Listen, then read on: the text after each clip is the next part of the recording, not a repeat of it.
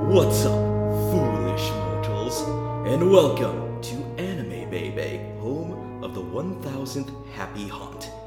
This is your host, your ghost host, Mikey, and joining me as always in the afterlife, the spooky, scary smile in the dark, the always fantastic grin. This is your co-host, Ryan. Surprised you didn't go with Grim Green Ghost. Grim Green Ghost. Oh man, that would have been good. Kindly step all the way in, please, and make room for everyone. There's no turning back now. And consider this dismaying observation. This podcast has no windows and no doors, which offers you this chilling challenge to find a way out. Of course, there's always my way.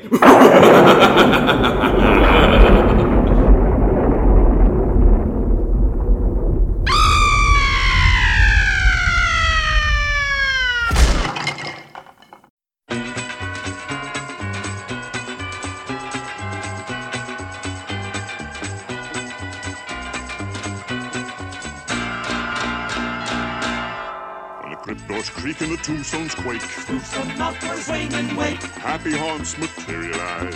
And begin to vocalize. Grim grinning ghosts come out to socialize.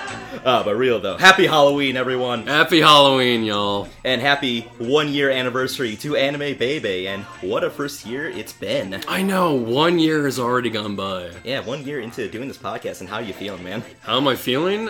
Pretty good. I'm actually glad we remained committed to this for 1 entire year. Yeah. I mean, I can't even. I have trouble committing myself to my job for an entire year.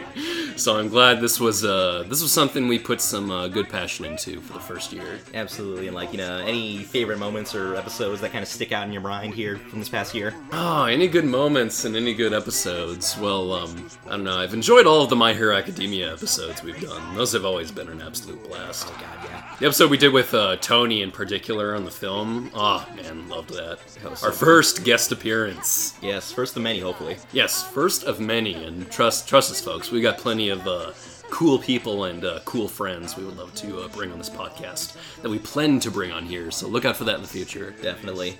Like for me, some highlights are of course Summer of Heroes, talking about My Hero Academia for 4 months out of the year, and also another favorite thing I love doing is just earlier this year giving out about Black Clover for 3 hours. I was proud of that. That was pretty awesome of you, man. And also I love that this one thing I love about this podcast in general is it's giving me another outlet outside of Twitter where I can put over the voice actors that I really like, like Cliff Chapin, Justin Briner, Matt Shipman, and of course Bryn April. Whoop whoop! Exactly. You're like their hero in the shadows, helping them out along the way. Yeah, and also of course putting over Amanda Lee by inserting some of her amazing anime covers in the podcast when we go in and out of breaks for certain episodes. Yes, as always, those are fantastic. Very talented. Yes, we're always game to give some musicians out there some well-needed boost. And also knowing that people do in fact actually listen to us is one of the biggest highlights. I can't thank them all enough that people are actually listening to this thing that we do just for fun. Yes, this thing that that we really only do like once a month. You know, I mean, I know there's some podcasts out there that do like bi-weekly or even weekly. I don't know how they do it. Patreon. Yeah, Patreon, of course. Though I think we're still, I don't know if we're a ways off from that. I don't know what plans you have in store, but no, I'd say we're pretty happy with what we have right now. Yeah, I'm very content with how things have been going, and we had a good first year, but I can safely say year 2 is going to be even better. Oh yeah, we got some things on the horizon that I'm really looking forward to. Oh yeah, some surprises, some things you never thought we would do, and also another summer series, but you know, when I'm ready to announce that, I'll pull the trigger on that one. Yes, suffice to say, we've got some great trouble on the way for all of you to enjoy. Yes. So listen in for that in the future. But now, let's celebrate our first full year of podcasting and celebrate this spooky time of year by talking all about one of our top contenders for Best Anime of 2019. I'm of course referring to The Promised Neverland. Oh, undoubtedly one of the best of 2019. I was very impressed with the series. God, and looking at how the fall season has been going, and while there is some good stuff I like, but I can safely say, yeah, this is the best thing. Really? The best thing? Because I think on the way we still have that wrestling isekai anime on the way. Oh, I've been watching that. That's pretty good, but it's no Promised Neverland, I can tell you. But I dig the hell out of that, though. But it's literally a wrestler going to a fantasy world and suplexing people. It combines our two favorite things. Well, speak for yourself.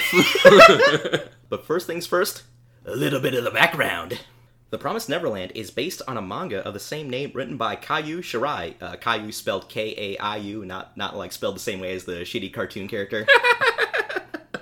Oh, come on. Why couldn't you let me imagine Kaiu writing a manga? He'd just be crying all the time.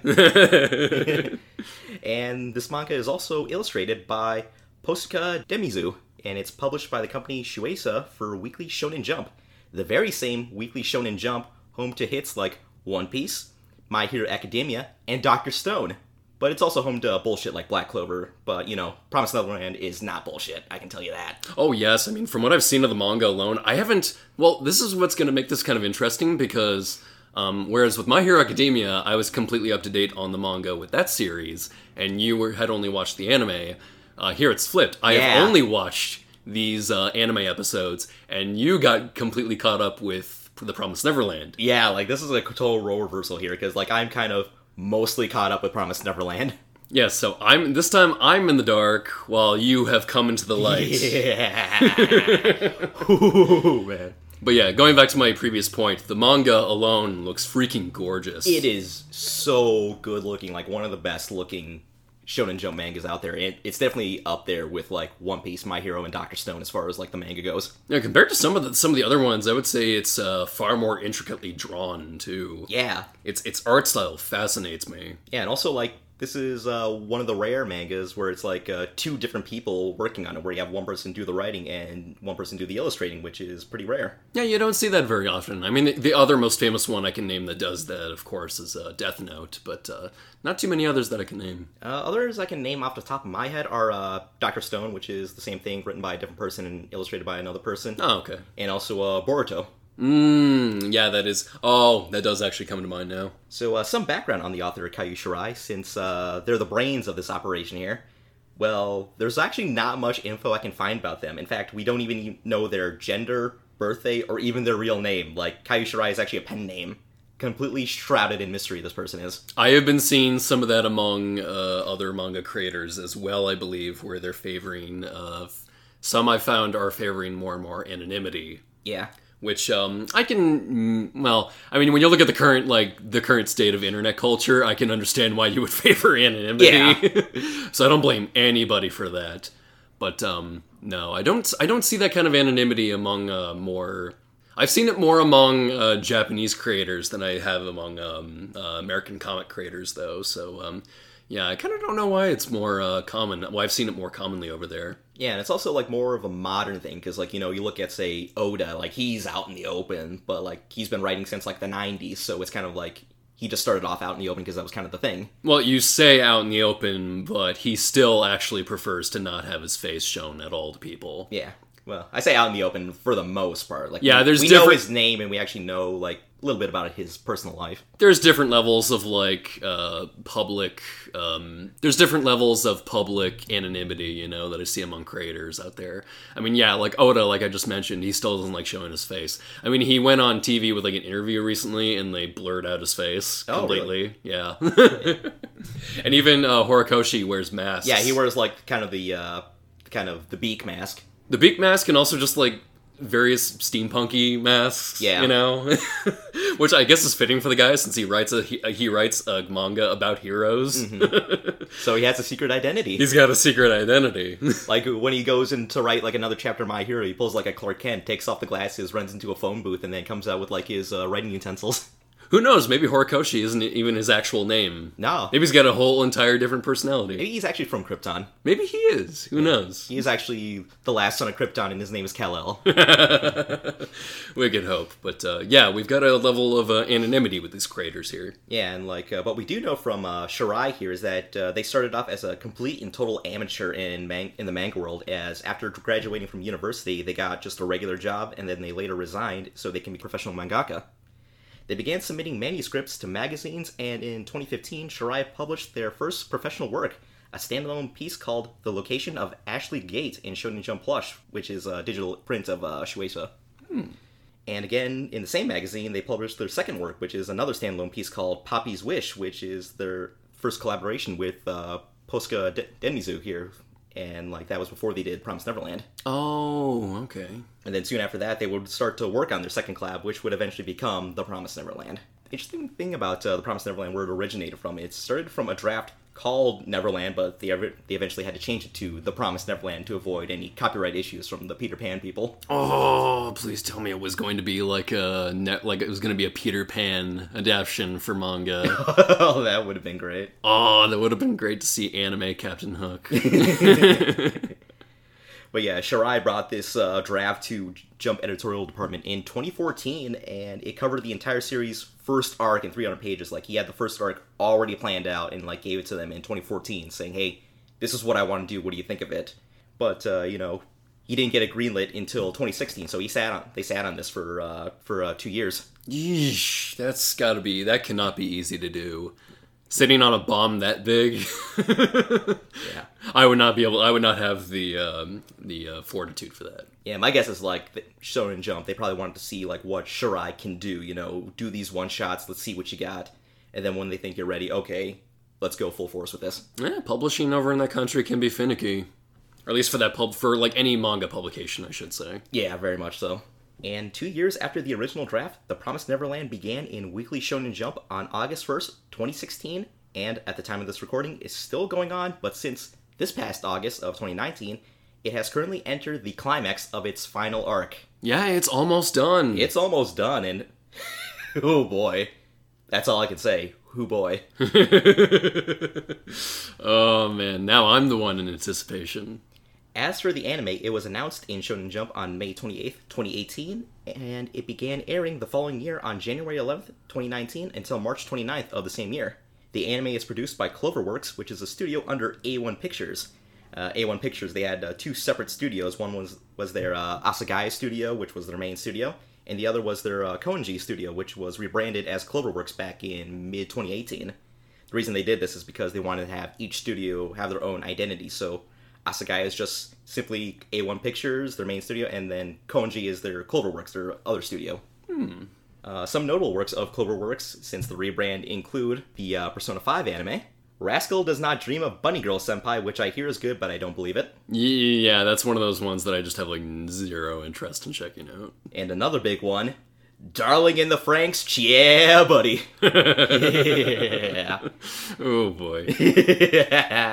Fuck you, I love it. Hey, I didn't say anything. I was talking to them. Oh, those people out there, the naysayers. You people. As for the director, it's directed by Mamoru Kanbei. Some of his notable past works include storyboarding and directing multiple episodes of Cardcaptor Sakura, the original series, and also doing the same thing for Baccano. Ooh, how nice. But also he directed Elfen Lied, so they're not all winners here. Well, hey, some people stand by that series, but I won't ever, I don't think. They're entitled to their own opinion. Yeah. A very wrong one. Right. On the English dub side of things, The Promised Neverland is licensed by Aniplex of America, so hey, when this eventually comes out on Blu-ray, expect to spend about $150 on the full set, because Aniplex prices their anime sets similar to how anime is priced in Japan. Oh, yeah, it's pretty awful. I mean, what's the worst pricing you saw? God, I think, like, Gurren Lagann was once, before the most recent Gurren Lagann box set, like, they had, like, a full set, including, like, all the episodes, all the movies, and a bunch of extras that are just, like, superfluous and whatnot. But I remember them pricing it at around $600, I want to say. Ooh, God. Jesus fucking Christ. If you gotta take out a loan to purchase a box set, then it's not worth it, dude. And it's just like, why do they keep doing this? They're still doing this. They gotta know it's not, like, worthwhile to do that. Like, who would actually, they gotta think to themselves, who would actually pay for this? Thankfully, they seem to have kind of, like, they seem to have kind of gotten a little bit better in some ways, because they originally used to do something where they're like, hey, we have this show, here's a Blu-ray of like 4 episodes, $50 please. No. And if you want the DVD, then that's extra. Oh, God. But yeah, this whole asking for a couple $100 for a full series is bullshit, and I can't even understand how they justify it. No, I can't imagine it either. Especially when companies like Funimation, Sentai, and Viz, and others sell their shows at reasonable prices. Like, hey, here's 26 episodes, $50. Fair. Right. But it's just like, nah, $150, arm and a leg, man. It's not a healthy way to sell your products. No, it's not, and it's just like, they don't show signs of stopping that. Well, because you never know. There's going to be those people out there who will be willing to drop $600 on that set. Yeah. And those are the people they're gunning for. Yeah, those crazy nerds. I know. People like us, they don't care about us, because we look at that and are like, hey, what are you, crazy? We're not going to pay that much. No. Fucking, I want to spend this money on things that I know are worth it. Oh, God. Yeah, sorry. I just wanted to give out about Aniplex and their bullshit business model. No, that is worth giving shit about, because that's horse shit right there. Garbage. That's horrible.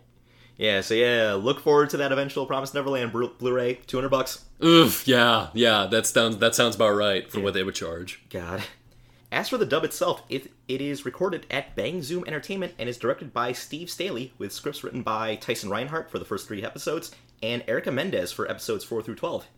And this dub was broadcasted here in the States on Toonami, which is how you saw it initially. Yes, that's how, well, when it comes to certain things, I tend to try to wait until certain things come out on Toonami, because I want to support the network there. Mm-hmm. But, like, I remember when, like, that was announced, and it was, like, the day before we did our Toonami panel at Anime Detour, so it was just, like, one big last announcement, and you remember that I was getting, like, so excited. I was shaking in my chair talking about this, and you were all like, okay, this you seem to like it. I'll look forward to it on Toonami. Well, I had already heard the good things about it, so I was anticipating it. Yeah, but like, you remember me, I was just all like, you get to see this, holy shit. Because the hype was already real enough for you. I had to wait. Yeah, it's real. Yes. And so, with all that out of the way, the Happy Haunts have received your sympathetic vibrations and are beginning to materialize. They're assembling for a swinging wake, and they'll be expecting you. They want to talk all about The Promised Neverland. So without further ado, let's come out to socialize and start the show. Bleh. Bleh. I'll just cut it right there.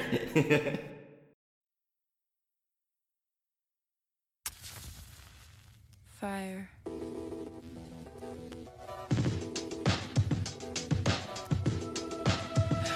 あといくつも自由をなななななななななな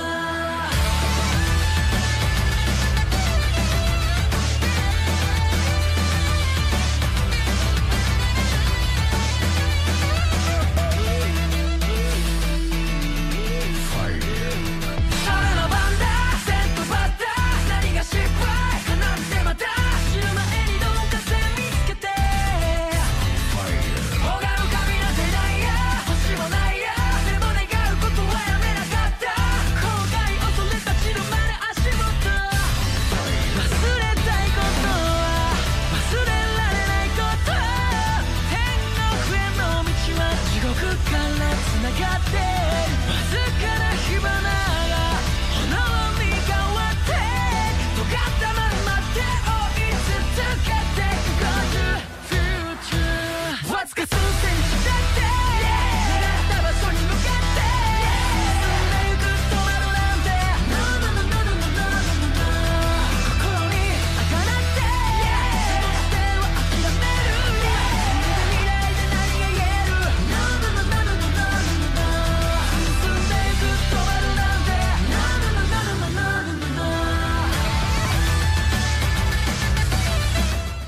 So let's talk about the opening and ending. The opening is Touch Off by Overworld, which, if you remember, they did the first opening to My Hero Academia Season 3 Odd Future.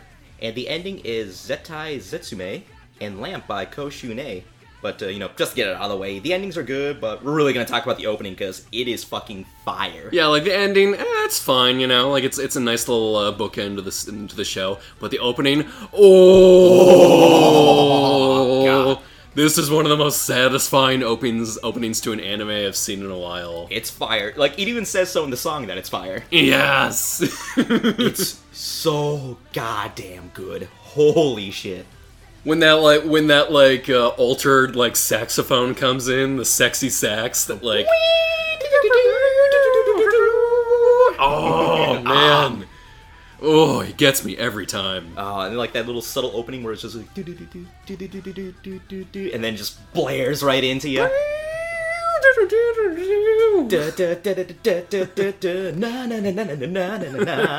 Oh god, yeah, you are so ready. That saxophone player had better have been paid well. Oh, hopefully. More so than Sexy Sax Guy. Yeah. And the visuals to this opening, holy shit, it looks so good. Just, characters running through the forest doing, parkour. You get shots of, people behind fences and everything. Good symbolism to everything as well. Yeah, most of what happens in the opening actually happens in the show, too. But it's all out of context, so you oh, what does this mean? And then later on when you find out, you go, oh, the opening foreshadowed that. Yeah, there's some good mystery to everything. I mean, I like the sort of inlaid puzzle design over some scenes, and the characters breaking through that puzzle. Oh, one of the characters they're breaking through the mystery, the puzzle that surrounds them. With Roman Reigns' big dog punch. Yes. Oh my god, it's so good, and it's a song worthy of all the attention it got and all the anime fan covers it got, which one of which you'll hear in the break of Amelie's version, because it's also fire. God, such a good opening. Kick off with episode 1, 12/10/45. By the way, I should mention that the each title is actually a date within the show where something really important happens in that episode. So it goes by day, month, year. So this is the 12th of October, 2045. Okay, because I was wondering what those numbers symbolized. Yeah, so each of them represents a date, an important date where actually a big plot point happens within the episode. Oh, okay. So kick off with Grace Fieldhouse, an orphanage home to 38 kids with ages ranging from infant to about 11 years old. It's another morning, and just like any other morning, as the kids get ready for breakfast and a new day. As they get dressed in all their matching white outfits, we get to meet some of the kids. First up is Emma, played here by Erica Mendez, who can be seen as sort of the leader of the kids, as she's the one who wakes up first and always helps out all the other kids with their morning routines, and has a really bright and shining personality that others tend to gravitate towards. She's sort of like the big sister to these orphan children, and she's also the oldest at age 11. First impressions of Emma here. So bubbly and so lovable, right off the bat. Yeah, you're really endeared to her from the moment, she wakes up everyone, and she's just all helpful and everything, and also playing with some of the kids, too, while they're getting ready for breakfast. I know, you can't not like her right off the bat. Yeah, just, one of the best, Shonen Pro tags. We then meet some of the other older kids in Norman, played here by Genie Torado, who you can tell is one of the goodest boys just by looking at him. And Ray, played here by Laura Stull, who looks like a young Sasuke. Yeah, a little bit, I guess. These two are Emma's closest friends in the entire house. As all the children sit down for breakfast, we are then introduced to the mother of the orphans, Isabella, played here by Laura Post. Laura Post, by the way, no stranger to being an anime mom, as many of you will remember her as Ragyo Kiryuin in Kill la Kill. That just makes me laugh now, and in that knowing how this turns out. And in that very same show, her daughter was also played by Erica Mendez, so... there we go. However, Mama Isabella here, totally different from Ragyo, nothing like her at all, During the scene, we get some shots of peculiar-looking tattoos on the kids' necks. They all have these kind of strange numbers there. All seem to kind of weird there. But, probably nothing. Yeah, you can write that off. But enough about that, as we see Mom feeding Connie, played here by Jackie Lastra, who is the cutest little thing you've ever seen. So sweet and adorable looking, and she even carries a little bunny that she calls Little Bunny. Aww. But back to something that's peculiar, as after breakfast time, it's time for some homeschooling with a really strange setup here. Each kid has headphones on, and they're instructed to answer each question within 10 seconds, and that the way they answer them is by scanning these barcode type things. It's a very, very like Orwellian kind of setup here. Yeah, you're kind of feeling a little sense of unease as you see all this for the first time. But totally normal thing. This is just the evolution of the school system in whatever country this takes place in. We don't know where it is, but, it's fine, respect other cultures. Yeah. As long as we have Grace Fieldhouse, we can be anywhere in the world. The scene does help to get over our three leads, as Emma, Norman, and Ray are the top of the class with perfect test scores. Norman is the smartest out of everyone, Ray is really good at problem solving, and Emma is a really fast learner and can pick up on things very easily. Though some of the other kids don't do as well as our OT3 here, such as Connie, who got one of the lowest scores, but, she's so sweet we can overlook it. But someone who doesn't take it so well is Don, played here by Cedric Williams, who challenges top scorer Norman to a game of tag. Ooh, I will come back to Cedric Williams later, actually, because he's a voice actor I'd like to highlight later. Ooh, nice. Though, they call it tag, but it's more like hide and seek here, as everyone runs and hides from Norman, and if he catches them, they're just out. It's not like here when we play tag, it's like, oh, you get tagged, then you're it, you gotta chase everyone. Right. Yeah, it must be a weird Japanese thing. Just like with school, Norman's really good at tag too, as he's able to sneak up on everyone and get them out no trouble. Emma's one of the last ones who isn't out, and she and Norman have a nice little chase as Emma uses her athleticism to get away. So in the span of the first half of this first episode, the show is able to fully establish our main characters very well and very simply here. Yes. The one thing I will remark on pretty soon is just how well-paced everything is in the series. Oh god, yes. I also love the direction here, and you'll hear us say this a lot probably. Well, it's way more interesting in the case of The Promised Neverland, because honestly, not a whole lot to the plot allows for, because the setting, pretty plain overall. It's the whole setting. The setting of the series takes place here within this orphanage, within the middle of this forest. So not much to do visually, but it more than makes up with the directing it does here and there. Whether it's showing the passage of time by inlaying a watch in the background as Norman is looking for kids. That's very good. Or even playing around with different camera perspectives throughout the series as well. You would think it would be a pretty plain series to watch, and yeah, in some parts it is. But man, it really knows how to push itself further in the parts that count. Yeah, and this is all the animators here. Like in the manga, it's pretty simple, but like here in the anime, they like really go above and beyond with stuff like the watch overlaid in the background, and also like a lot of the camera angles and stuff like that. Yeah. Yeah, so it's all on the animation team and like also storyboarding, I want to say too. I know, fantastic job adapting, I have to say. Definitely. As Emma hides in a tree, she sees Norman and he falls flat on his face, so she rushes over to him because she cares about his well-being over a little game. But haha, it's all just a ruse as Norman pulls an Eddie Guerrero here and lies, cheats, and steals his way to victory. That cheap little sucker. But, once again, another moment that's very short and simple, but it really gets over, like, part of our character's personalities here. Emma cares a lot about her siblings, and Norman is, like, very crafty, and he can kind of think on his feet a little bit. Right. And it also comes all naturally, it doesn't feel forced, it's just like, hey, here it is, we don't really need any expository dialogue, you get it, we trust you, audience. Right. But it's time for a rematch, and this time everyone is it, and they have to catch Norman. This may seem unfair, but don't count out Norman, because he's a crafty little guy. While looking for Norman, Emma comes across something mysterious. It's a small, knee-high fence along with Norman, who also came by the same fence. First off, Norman, you lose. Second, what up with the fence? It's just a tiny little fence. Yeah. It was to keep out little rabbits or something. You would think. No, I would imagine the rabbits would be able to jump over. Maybe it's like a special kind of like anti-rabbit fence. All we know about the fence is that Mom has told all these kids to never cross it or the front gate as it's dangerous out there. Stay here at the house where it's safe. More of the kids come by, such as Ray, Don, and Connie, as well as some other kids. We have Gilda, played here by Ryan Bartley, and Nat and his big Triple H nose, played here by Michelle Ruff, and my boy! The goodest, most adorable boy you've ever seen and should be loved by everyone who watches this show and follows the series. It's Phil! Played here by Amber Connor. We all love Connie, but seriously, Phil is the greatest, and I love him. What do you love about Phil? He's the best, he can do no wrong, and if somehow you hate Phil, then I hate you. Without Phil, life has no meaning. But he's just so fucking cute as a button. Like, he just does everything, and he just he always brings a smile to my face. It's just like, I love you so much. A lot of the kids here are pretty adorable. I mean, it's part of the initial selling point of the series. But him above all else. Right. Anyway, while looking at the fence, the kids talk about life outside the house, and they also talk about what they want to do when they eventually leave the house one day. Gilda wants to try on some new clothes because wearing white every day isn't great, probably after Labor Day too. And Nat wants to try new foods, Dom wants to find a girlfriend, and what does best boy Phil want? He wants to see a train. Like, not ride a train, he just wants to see one. Yeah, it's like the most fucking little kid thing ever. It's like, I want to see a train. Somebody get this boy a train right now. As for our OT3, Norman wants to travel the world, Ray wants to learn how to survive. Odd. But Emma doesn't want to leave, and she wants to stay at the house forever, because she loves everyone here, and she has all kinds of good memories at Grace Fieldhouse.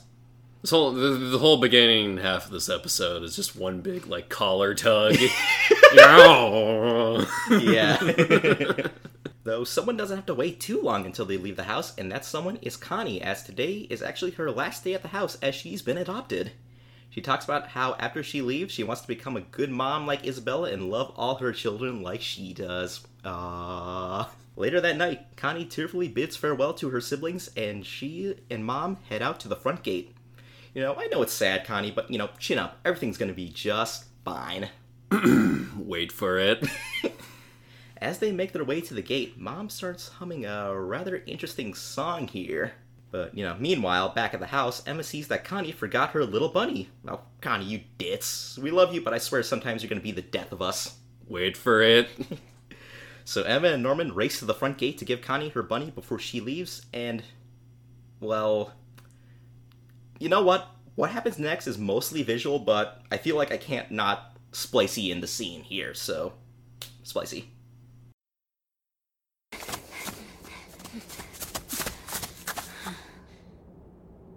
Never go near the gate or the fence. Yeah, I know. We'll both get in trouble later. Connie?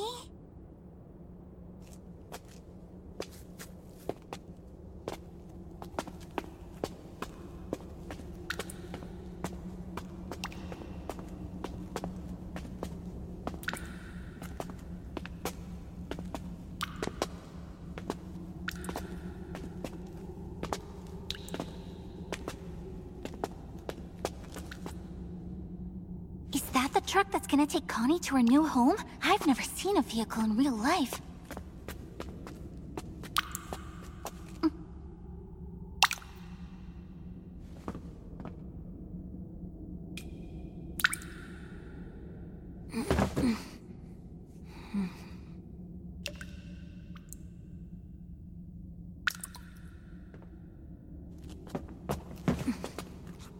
No one's here. Maybe she'll find it if we leave it in here. Yeah, maybe.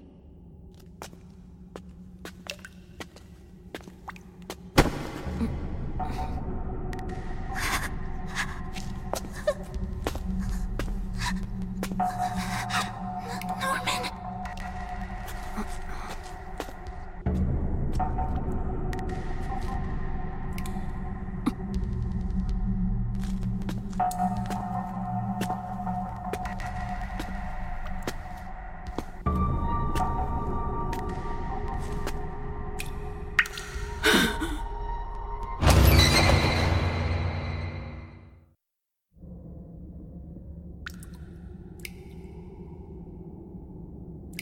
Is someone there?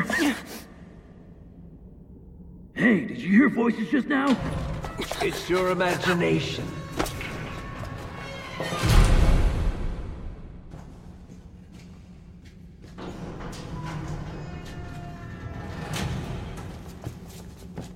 If it was a stray cat, I would have caught it for dinner. You eat those disgusting things?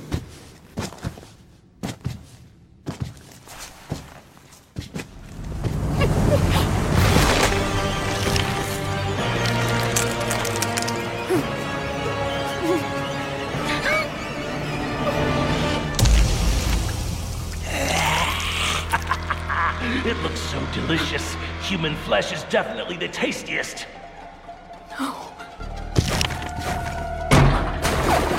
Damn! I wish I could have just a fingertip. Don't joke. It's valuable merchandise. Definitely not something we are meant to enjoy. The human flesh from this farm is the highest quality. Only the rich can afford it.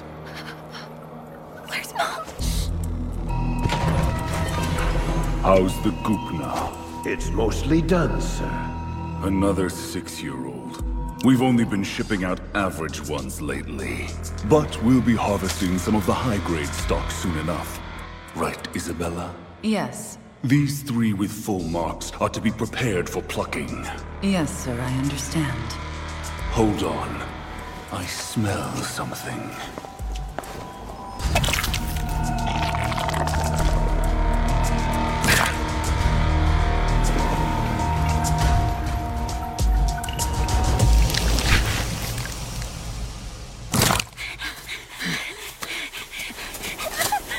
You okay?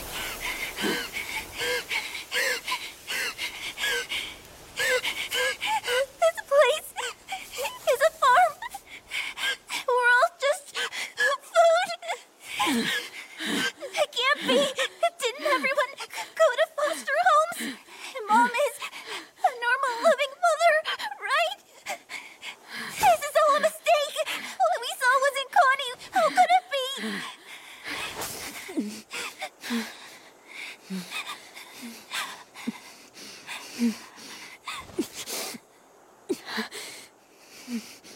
I'm afraid it was Connie.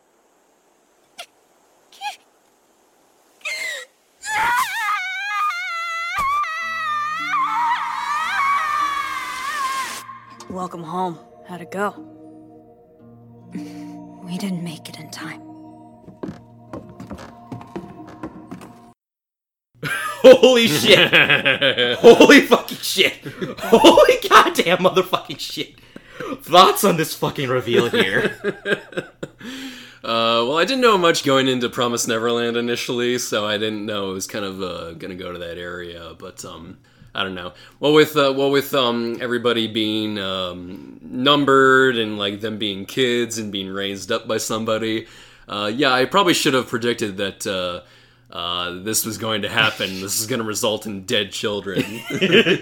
Like Connie, the sweet little girl we've known for this first episode, yeah, she's fucking dead. And she is being sold as meat, beef, for these scary as all hell eldritch abominations that are referred to simply as demons. Oh man, you know, it's the one thing I would say I was a little disappointed in for this first season. It's that you see these demonic creatures here, and I know it's the right move to use them sparingly. Like, we don't see them like too much in this first season, but God, for what we see of them, I wanted to see so much more because they're like, they really sell the scariness of these creatures. Oh, yeah. Oh, and also, Mama Isabella, you know, the nice, caring mother we've known for so long. Yeah, she's in on it, too. All this orphanage is just a farm for producing human meat to these monster demons. So, Isabella, are you saying you killed Connie, processed her carcass, and served her to demons? Dang, Mom said she really wanted to make something of her one day. Also, the reveal of the demons is really good because, like, when they first show up, you hear them off screen, you know, their guards going like, hey, what's going on here?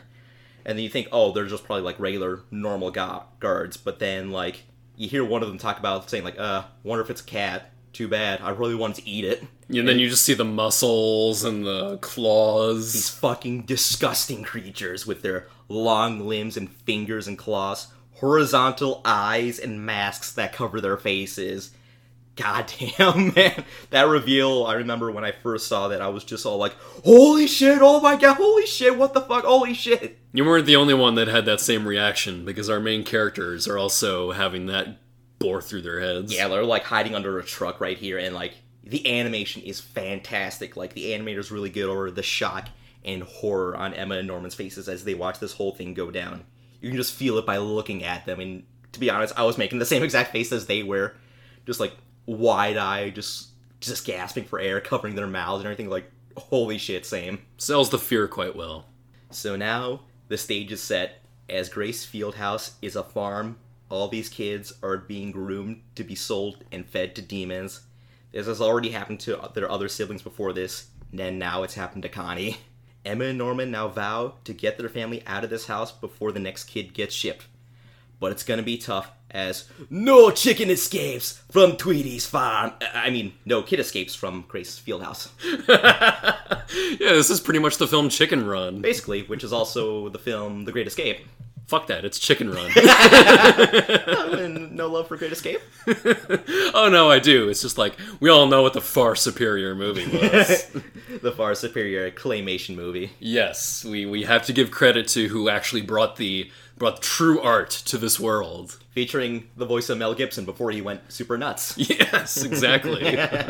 And also I love how this episode ends with, like, as, you know, Emma and Norman are, like, making their vow and the music is, like, really ramping up, and then it just completely smash cuts, like, to just Mom holding little bunny doll as she's just like, oh, someone knows. But she doesn't know specifically, but she knows. God, this is one of the most well-paced first episodes I've seen of an anime ever. Is this one of the best first episodes to an anime ever? I would say it's among the one. I would say it's among those because much like the entire series, it's paced really, really well. It's very brisk in its pace, which kind of mirrors a lot of what you see in episodes later. Everything's so nicely paced. Like, it doesn't waste any of its time. It's paced, gets over our characters really well, it doesn't feel forced, it's all very, very nice, and then it just hits you with that big moment. It answers, who are the characters? What is this world? What is the threat they're facing? And what are they going to do to overcome that threat? Everything you need to know about what the series is going to be about, all in the first episode. And it hits you with that big wham moment where it's just like, well, you're going to keep watching, you know? Yeah, and that's what's going to keep you around. We hooked you. Yes. We have you now. That was the big hook in. Like, I remember when this first aired, people were saying, like, nobody look up spoilers, just watch the first episode. Yeah, guess what, folks? You're going to be in for a Nantucket sleigh ride right here. So on to episode 2, 13-10-45. So yeah, after that, it's going to be difficult as hell to try to act as if nothing happened, but that's what Emma and Norman have to do if they want to make a plan to get everyone out of this farm without raising suspicion. They know that Mom knows because they forgot Little Bunny, so they can't let her know that she knows, you know? What if they just start seeing the signs everywhere? Like, you know, we really should have seen this coming. You know, like, Mom was really telling us to, like, bathe and, like, coat ourselves in, like, 7 or 10 herbs and spices the other day. I always wondered why she did that. Also, they called us free range when we go out for recess. Kind of a weird thing. They are actually free range kids. They get around. They get to play around in, like, the forests and stuff. They get nice and tender due to all that running. Yeah, you know, no shaking the bars, it'll just make you tired and stringy. Also, when they're cleaning out all the pots and pans, they have to get inside the pot, and it gets a little difficult when they have to put meat tenderizer over them. Though, all this is not going to stop Emma from having horrid nightmares about Connie being served to a demon in a style that'll make Hannibal Lecter happy, because that dream was kind of fucked up. So while they begin the planning stages of their escape, Norman is able to deduce when shipments occur and what criteria is for who gets shipped out. Shipments tend to occur every 2 months. Also, the demons seem to be after one thing in particular. They want those kids' juicy chess club brains of theirs. Because, you know, best meat's in the head. Yes, because they want to get to those delicious brains. Delicious brains. I don't know. Personally, I just love it's. I don't know. That seems like such a generic sci-fi thing to say that they want to eat your brains. But it's like every time that little trope pops up, I'm like, you know, it's somebody here appreciates the classics. Yeah, a monster that just wants to eat your brains. Remember, kids, send your brains to P.O. Box 123 Brains. Yes, they want brain meat, but the only brain meat of kids who are ages 6 to 12, because that's when the brain begins to be more developed. I bet it's like veal to demons. I don't know, it's kind of odd that it's like, I don't know, I guess I'm also saying like culinarily it's like odd to want the brains, because that's one of like it's not a very desirable part of the body to eat. Yeah. I wonder if, like, there's, like, mad, like, do you ever wonder if, like, the demon's fear of contracting mad kid disease? Because that is partly where it comes from, is, like, certain chemicals within the brain that infect, like, other cows and stuff. Oh. Actually, no, it is actually true that in species of, like, certain brains and stuff, the reason why brains are not like super common culinarily is partly because in mad cow disease, that develops from cows eating the brains of other cows. In fact, in nature, there are actually chemicals in the brain that prevent you from eating your own species. And it's because I think it's actually been recorded that in some cannibalistic tribes, like some of the more like primitive tribes that have existed throughout the world, they've actually contracted diseases from eating the brains of their own species. So how weird is it that in nature there is there are actual measures to prevent you from eating your own species, all hidden in the brain. Yeah. Species and cultures long ago were all like, guys, we can't eat each other. Like, we eat these brains and like it turns us crazy. Like, well, I guess we'll have to hunt each other, you know? That was nature doing us solid there. Oh, there you go. I'm just wondering, like, why don't demons just want, like, the kids to, like, grow up? Because you think, like, an adult would be, like, more better for them. You know, that's actually a pretty good question. Why not? Like, do you think demons would definitely want, juicy shack meat? I don't know. You'd think they would want, like, I don't know. You would think they would want to fatten up humans a little bit, because isn't there the benefit of, like, more meat or something, or, like, fattier meat, or, different cuts? Yeah. I don't know. We should probably bring like a cannibal on the on the podcast to figure these questions out. Yeah. Or hell, read any story of the Donner Party and then just be horrified by like what human flesh tastes like. Oh, jeez, that's a horrifying story right there. Oh boy. Also, because they're after the brains, that's what the tests are for. Because after you turn 6 and continue to do well on tests, then you can stay a little longer. But you start to fall behind, then you're shipped. Which is what happened to Connie, and when you turn 12, then you're shipped no matter what, because that's when the brain is at its best. Now that we have our time limit, we need our escape route. Though they can't go through the front gate because there's ghouls out there, so they need to go through the forest. So Emma and Norman go beyond the fence to see what's beyond it, and they find a very large wall. Bet you there's titans beyond that. So this wall is their best bet for escape, as there's no guards, and climbing up it should be no trouble as long as they have a rope. No problem, right? Well, later that day after playtime, one of the kids, Nyla, goes missing. Mom is told about this, but she doesn't worry as she has it under control. After a little while, Mom comes back with Nyla as she found her very easily, almost as if she knew exactly where she was. In fact, she's really good at knowing where all the kids are at all times. As you see, Mom's watch, her big pocket watch, it's not actually a real watch. It's a tracking device, and like most pets nowadays, all the kids are chipped. I know, that's when you begin to realize the technology level of this universe is much higher than it really implies itself to be. Yeah, and also during the scene, Mom made sure to bring attention to this as she pulled out her big watch tracker, and then she found Nyla no trouble. She's basically saying like, yeah, I don't know who knows the secret, but if you try to escape, I'll find you. Just try. I dare you. Look at me. I can find you. Mama Isabella is in control, and that's what makes her a great baddie. Like, she's almost like all for one in a sense, just like completely calm and has everything all together. Well, she actually reminds me more of that crazy lady from the Stephen King story Misery. Oh yeah, that too. Where she's like in control of everything, but like she puts on this like nice and approachable face that's loving and caring, but will secretly impede your progress if you ever even try to escape her purview. Now that you mention it, she really does a lot of what Misery does in that movie. Yeah, a lot. Let's talk about a real tense scene here that happens like later that night. Emma's looking at a bunch of drawings on the wall and she spots where Connie's old drawings to be. And then right at that moment, Mom comes by looking over her shoulder, asking like, Emma, what's wrong? You seem a little pale. You seem wistful for Connie.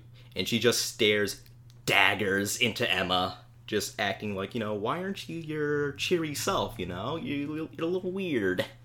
And then Emma plays dumb perfectly as she talks about how much she loves the house and Mom too. She even hugs Mom, which is like, that's killing her inside because this woman is basically a murderer. Mm-hmm. And then she brings up Connie and how she says she always wanted to be a mom just like Isabella. And all while this is going on, Norman is watching the whole thing, and you can tell that it's just tearing him up inside. You can just feel his hatred for Mom as she says, Connie's gonna be a wonderful, lovely young lady and a mother. She'll be wonderful out there. No, but this episode It's actually, the monsters were good in the first episode to hook me in, but you know what really cemented me in? It's that in the second episode, the characters were doing exactly what you would think to do in a situation like this if you were to survive. Yeah. That's when I realized, okay, these kids are smart. They're fucking smart, man. These are some of the smartest kids I've ever seen written in written work out there. Like, they really know how to use their brains and apply themselves to a situation. Yeah, like, that's one of the major points of the series. Like, these kids, like, they may be young, but damn, they're smart. Mm-hmm. Also, something I really noticed on a rewatch, but not this rewatch, one when it aired on Toonami, is when Isabella checks in on Emma, she puts her hand on the side of her face, and the animation brings attention to her hand touching Emma's left ear. Like, she specifically holds her hand out, grabs onto her left ear. Ah. Remember that. Remember. The following day, Emma and Norman stash tablecloths that they can use for a rope in a tree near the wall. So they have a way to get up the wall, but there's still the problem of the tracking devices and getting everyone, including the little kids, up the wall. You're so smart. They figure out a rope to get up the wall. Oh, that's good. Yeah. This is quite the conundrum we're in. I don't know. What do you think, Ray? Oh shit, Ray knows something's up. But they tell him everything, and he's surprisingly calm about it and catches on fast. Well, that makes the whole thing a whole lot easier. Mm-hmm. The Ray does address the problem of bringing everyone because, 38 kids escaping to the outside world is going to be difficult with stuff like demons and trackers out there. But Emma's not having any of it, and she intends to keep her promise to escape with everyone. And when she says everyone, she means everyone. And really good acting by the scene here from everyone here. Ray's still not buying that they can save everyone, but Emma's going to do what she can, and Norman's not going to stop her. Despite the disagreement, Ray looks to be all in, and nothing can get in the way now, right? Well... What kind of series do you think you're watching? Yeah. All the kids are called back to the house as we have some new guests. First is a little baby named Carol, and the other is another caretaker. Introducing Sister Krona, played here by Rebecca Thomas. Yes, Rebecca Thomas. Oh, yeah. This is where man, what a performance she puts on as the character of Sister Krona here. God, she is phenomenal as Sister Krona. Like, I feel that she's even better than Krona's Japanese seiyuu. Well, what kind of a character is Krona, though? Well, you come to learn that she's very much different from Isabella in the next episode, episode 3, 1810-45.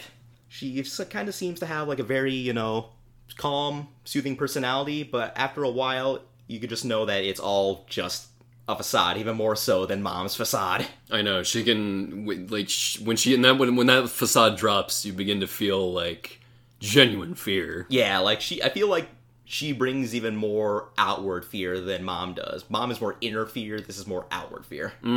Definitely. And yeah, Kaneko to Rebecca Thomas, because she's freaking amazing here. Rebecca Thomas sells the character of Krona real well, because Krona, she's got a very sweet outward appearance, but she's very manic underneath. Really kind of has, like, delusions of grandeur a little bit. Mm-hmm. Really wants to have things her way, wants to win. And man, Rebecca sells that. And also, can I just highlight that it is so nice to finally see another voice actress within the anime industry that is not white. Yeah. I mean, that's something I just wanted to highlight between, like, her and Cedric Williams as well. Is that I'm so glad we are seeing greater diversity in the voice acting industry a little bit. Because, I've always loved the voice actors we have out there. I love all of them.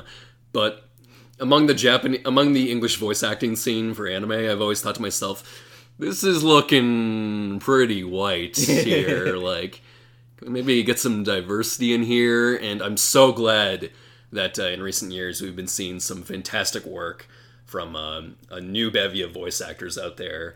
I'd love to see some better diversity out here, and we have it definitely in Cedric and Rebecca here. Definitely. Well, I first took note of Cedric when he voiced Cheetu from Hunter x Hunter. Oh yeah, he does. Yeah, he voiced Cheetu in there. And he put on such a great performance as that shit-eating character. Well, I also remember that very well because I remember from Hunter x Hunter, he did that character in one of my favorite fights in all of Hunter, which was between Cheetu and Moral. in which it demonstrated the stupidity of creating terrible abilities in that world. Yeah. With Cheetu. And Cedric did just such a good job as that character. Yeah, because I heard him and was all like, oh, that's a new voice I've never really heard before. And then I look up and I realize, like, oh, he's New Blood. And wow, he did a really good job there. I can't wait to hear more from him. And sure enough, I heard him in The Promised Neverland, and I'm like, oh my god, excellent! Yeah, he's really good in this series, too. But Rebecca, do not rule out Rebecca, though. Oh my god, she is, like, probably the MVP of the stub. I want to hear so much more from Rebecca, because as far as I've been able to find online, the only other anime role she has done was as a reporter in Carol and Tuesday. Oh yeah, that's right. Just some reporter character that comes up, I guess. Yeah. But no, I really hope this is some kind of breakout role for her, because she demonstrates her skills so damn well here. Yeah, like, she needs to be in, like, a reoccurring role in an anime series. Absolutely. Very deserving. So, yeah, kudos to those two. I really wanted to highlight those two actors. Yeah, absolutely. So later on, Mom tells Sister all about how some of the kids know what's really going on, but she also lets her know that she has everything under control. She runs the best farm that produces the best meat, so taking care of some nosy kids should be no trouble for her. Sister Krona, though, decides to score some brownie points with the higher-ups and plans to do a little investigating of her own. Meanwhile, Emma and Gilda are laying down the babies for bed, and Emma looks over Carol to see if she can find a place where a tracker would be. Then she discovers a little bump on her left ear. Gilda points out that they all had something like that when they were younger, and Emma puts 2 and 2 together. So, remember when Mom was talking to Emma in the previous episode, she put her hand on Emma's left ear. She was checking on the tracker to make sure they didn't fuck with it. So, they already hinted at the tracker, and it's like something on a first watch, you didn't realize it, but on a second or third viewing, you're like, oh, that's really good. Yeah, all cattle need some kind of tagging, so they are not ruled out of that. No, they're not. Though Gilda is not in the know, and she's starting to suspect that something is up. The next day, Emma tells Norman and Ray about the trackers, and they begin to think of a plan to disable them. Ray's got that covered, but there's still the problem of escaping with everyone. To put it bluntly, they're most likely going to be a hindrance, especially when it comes to running away and hiding. Emma actually has an idea for that. She plans on using Tag to help train the other kids, which is pretty smart, you know?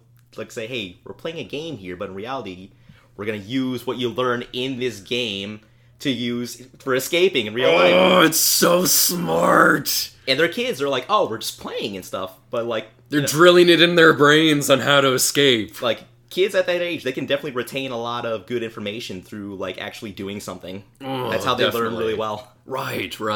So this is such a clever idea. It's so good. I'm just like, brilliant. Sister Krona takes notice of the kids' game and decides to play along with them. This time, she's it, and there's a 20-minute time limit. The game begins, and Sister Krona puts these kids to the test as she wants to see how good Isabella's kids are, and also she wants to see if she can figure out any info on who knows the truth. What do you think of Sister Krona's tag skills here? Well, the kids are going to be dealing with a pro, apparently. Because she's really good at child catching. She doesn't hold back. She catches them really easily, which was to be expected but she also gets some of the older kids too, like Don, Gilda, and Anna, played here by Brianna Knickerbocker. But like, she's really good, and then we get to see a lot of her true personality in the scene, where she's kind of going a little nuts, and she's making all these faces, and it really gets over how, yeah, she's dangerous. Yeah, this is the one thing that sells Krona really well, is that she knows how to put on a really good psychotic face. Yeah. That's half the fun of her, is just seeing all the facial expressions she makes. Yeah, like the scene where like Emma's running with a couple of the other kids, and then they hide out, and then Krona is trying to draw her out by saying, oh, we know your weaknesses, as well as Norman and Ray's too, and then like that what causes Emma to like hesitate a bit, and then she finds her and makes the scariest fucking face while looking down on her. She revels in the hunt here. She revels in the games that she can play. And yeah, credit to the animators once again. Like, they really go all out on making Krona look scary as hell. It's down to Norman and Ray, but lucky for them, they're able to avoid Krona up until time expires. And Krona is even caught off guard by this. She knew the kids at Gray's Fieldhouse were good, but she didn't realize that they were actually elite. The elite. Not gonna be easy as you think, Krona? Some time passes since then, and Krona hasn't done anything like that again. The 3 kids wonder why she's backed off, and it would appear Mom told her to do so since she has other methods of keeping track of the kids. To put it simply, we got a traitor in the ranks. Somebody's a snitch. Oh, I bet it's Nat. No way you can trust anyone with that big of a nose. Fucking Nat. He looks like a snitch right Really there. does. Or maybe it's Nyla. You know, maybe she pretended to get lost in the woods so Mom would kind of pick her up and find her. It was all a con. Ooh, we gotta sniff out a snitch right here. Gotta weed him out. Alright, which one of you is the 6'9" of all these kids here? You remember, snitches get stitches. No, don't you know? Snitches get $10 million record deals. Oh, man. God help him going forward. Yeah. Jesus Christ. So on to episode 4, 29/10/45. Mom commends Krona for a job well done thus far. She's good with the kids. She's not raising any red flags. Well, not many red flags to be precise. And she's keeping everything under control. We even find out that Krona's been craving a mom position for quite some time now, and Isabella knows that, and she tells her, hey, if you keep this up, maybe I can pull some strings and get you that job one day. And that's another good conflict that's also at play for a good chunk of these episodes as well. Seeing Krona be at odds with Isabella as well. Because Isabella is said to be like one of the best moms that are out there. She's the best mom, and her farm produces the best kid meat. Yes, she's a great cattle farmer in that regard. Yeah.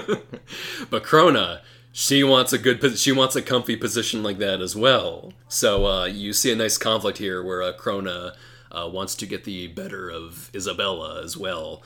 Because Isabella makes it pretty clear to her that you're just here because I needed an extra hand. I don't expect anything better from you. But Krona wants to really prove herself even better here, to be rewarded here. So she's playing a game here against Isabella as well. And man, if there's something that I always love, it's seeing villains be at odds with other villains. Oh yeah.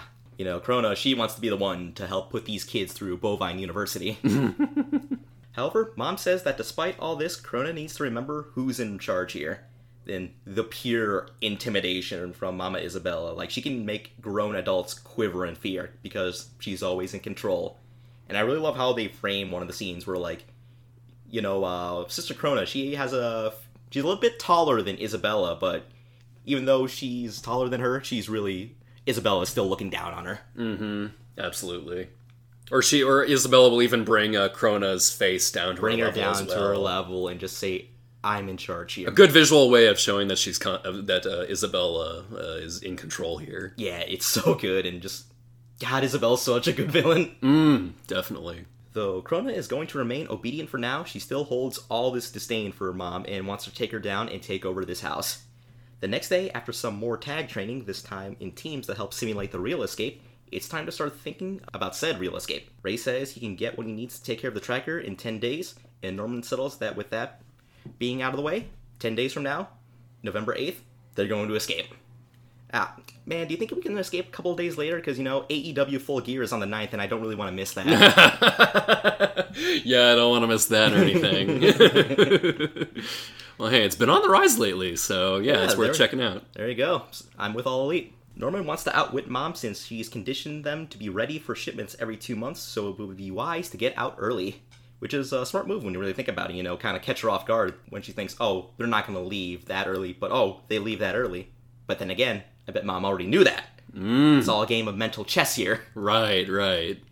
It's like she knew the thing that they knew, that they thought she knew, But we also know things that you know, that we know, that you know, and you also know. I think I've gotten cross-eyed. Also, they need to escape before winter comes to avoid any other difficulties that the change of seasons may bring. Which is also smart because no one wants to deal with kids in sub-zero temperatures. Yeah.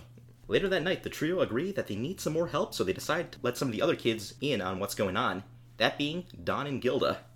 What, no love for Anna?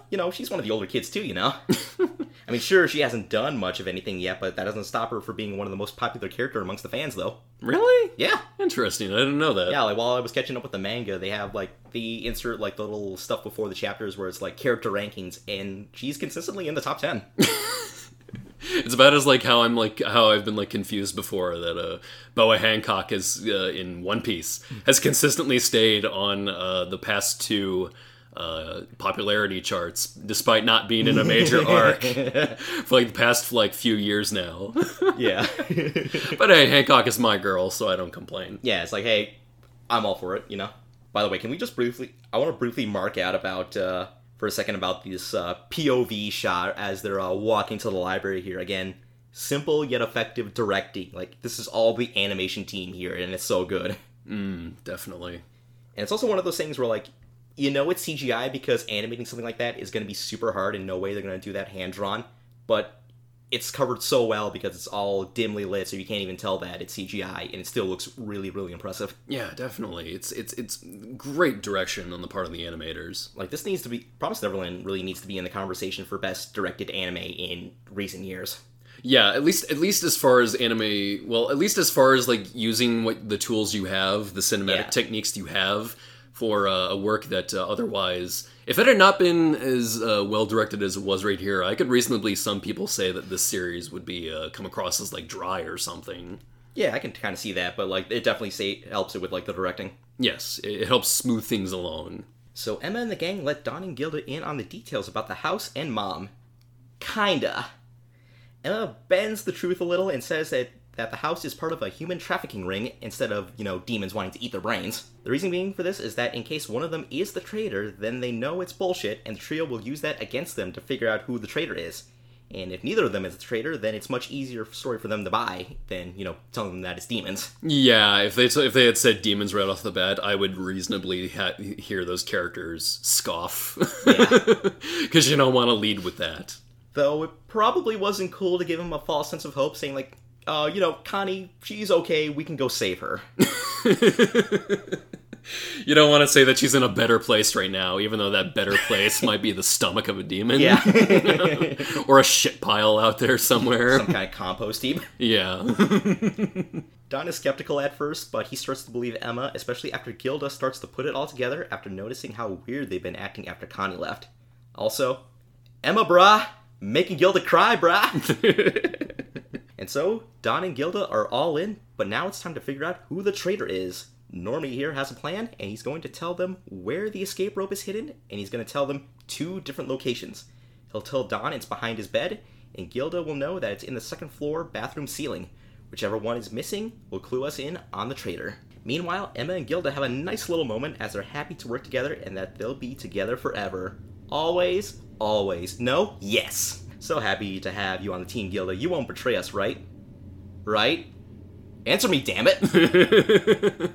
Because anybody's a suspect at this point.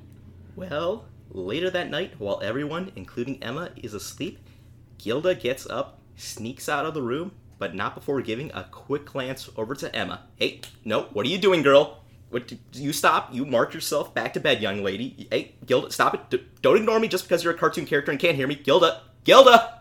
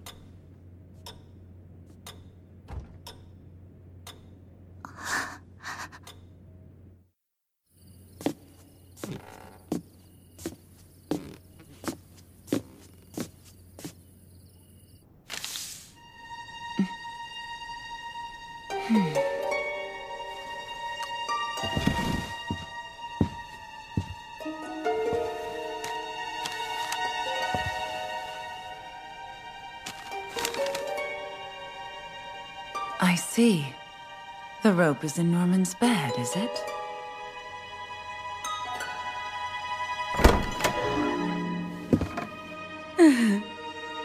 I've been waiting for you, Gilda.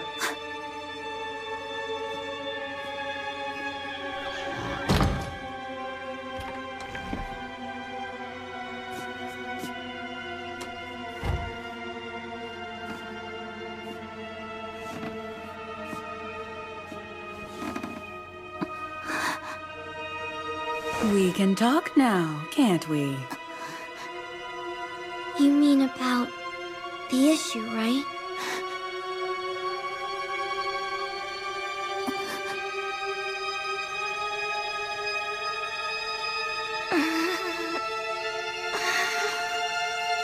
Well, there isn't an issue. I appreciate you checking in on me so much, but there's nothing to worry about. Are you sure? I can't help but be concerned. I feel better, I promise. So please, stop worrying about me. Good night. Ah, I see now. Emma told you everything. Am I right, Gilda? She told you all about it, didn't she?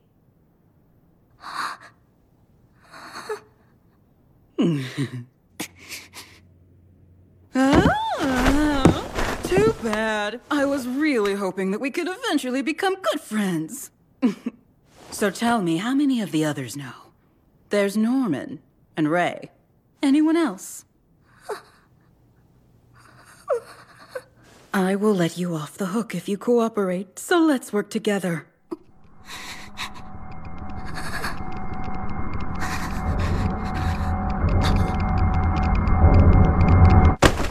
Please stop this! What are you even talking about? Emma and I just had a fight, but we were able to make up, so everything's fine now! Well, it appears that I misunderstood. Sorry. If you think Emma is lying to you, feel free to come back and talk to me. Sweet dreams, Gilda.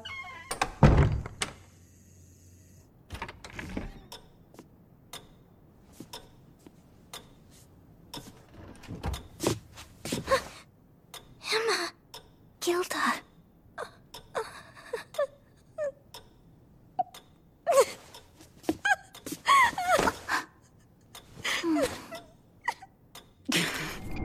I am not giving up. If I can't get Gilda, then...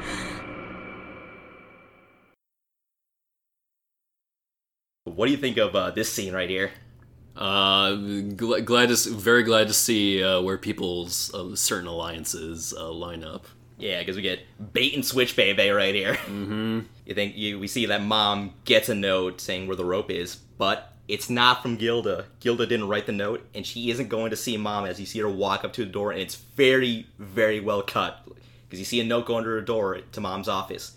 Then you see the door open, you see Gilda there, you see a shoulder of someone in like the uniform of like the mom and the sister, so you think like, oh, it's Isabella.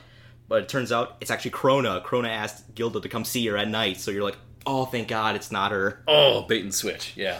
Yeah, sister wanted some info on Emma from Gilda, but Gilda tells her to piss off and that there's nothing wrong going on. Ooh, Gilda, you are good. You are good in the books. You are good. You are not a filthy traitor. Yes, you know to keep your mouth shut. Emma eavesdrops on this whole conversation, and when Gilda returns, the two are so happy to see each other, and Emma's relieved that Gilda isn't betraying them. Ha! I knew it wasn't you, Gilda. I have the utmost faith in you. As for the real traitor, though all signs seem to now point that it's Don, as the note Mom got saying where the rope is said it was under Norman's bed. No, not Don. He's a good boy. He's the goodest boy. Not as good as Phil, but he's still a good boy. Top 5 boy. And between Don and Gilda, only Don knew about that rope being there. Though, no matter who the traitor is, Emma still promises to save them because, traitor or not, they're all still family, and family means no one gets left behind. Ohana, yeah. Yeah, there you go. What a nice sentiment. Wouldn't you agree? Ray, a.k.a. the traitor? Oh, Norman reveals that Ray's the traitor. Which leads us to episode 5, 30-10-45.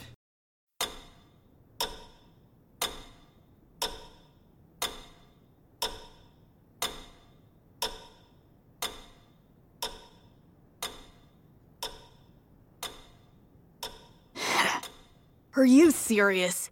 Cut it out. Ray, you've realized, right? I set a trap for 3 people. I told Dawn it was behind my bed, and Gilda was told it was in the 2nd floor bathroom ceiling. At least, that's what I told you. But I actually told Dawn the dining hall, and I told Gilda the library. The rope behind my bed ended up being gone. So what about the other 2 spots? Should we go over and check them out?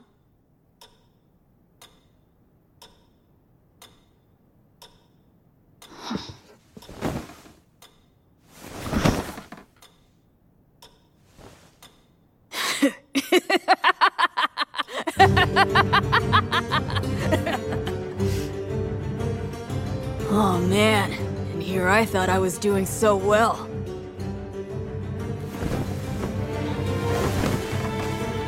Yeah, you're right. I'm the one who's been spying for Mom. So, what gave it away? It was when Sister first came to the house. I was disgusted with myself. I suspected you instantly.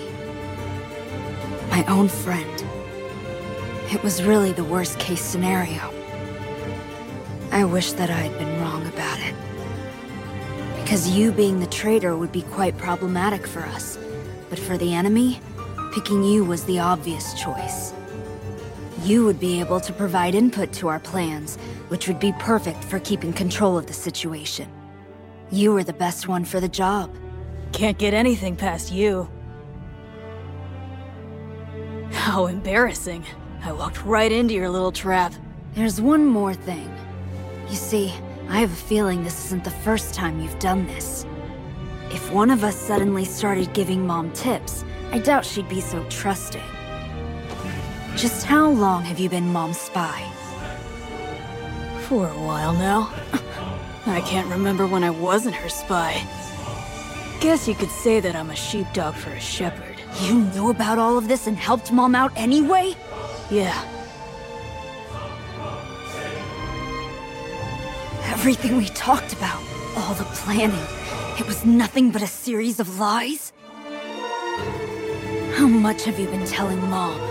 Can the trackers even be broken? What are you gonna do with that info?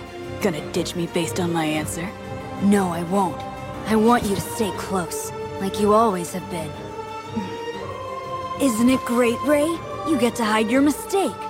You tried framing Dawn so you could keep spying on us, correct? Just tell me what you want. 3 things.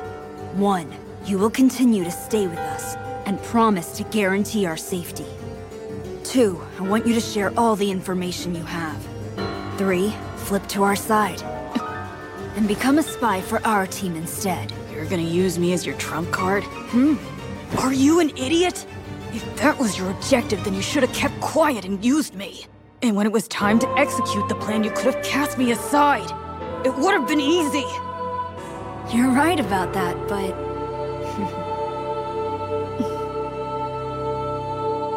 She reminded me we're family, so...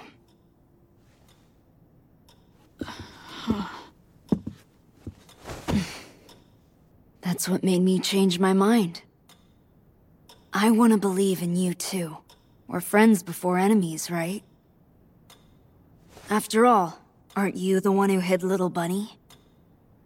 The night we went to the gate, if you hadn't told us we could make it in time, we wouldn't have gone.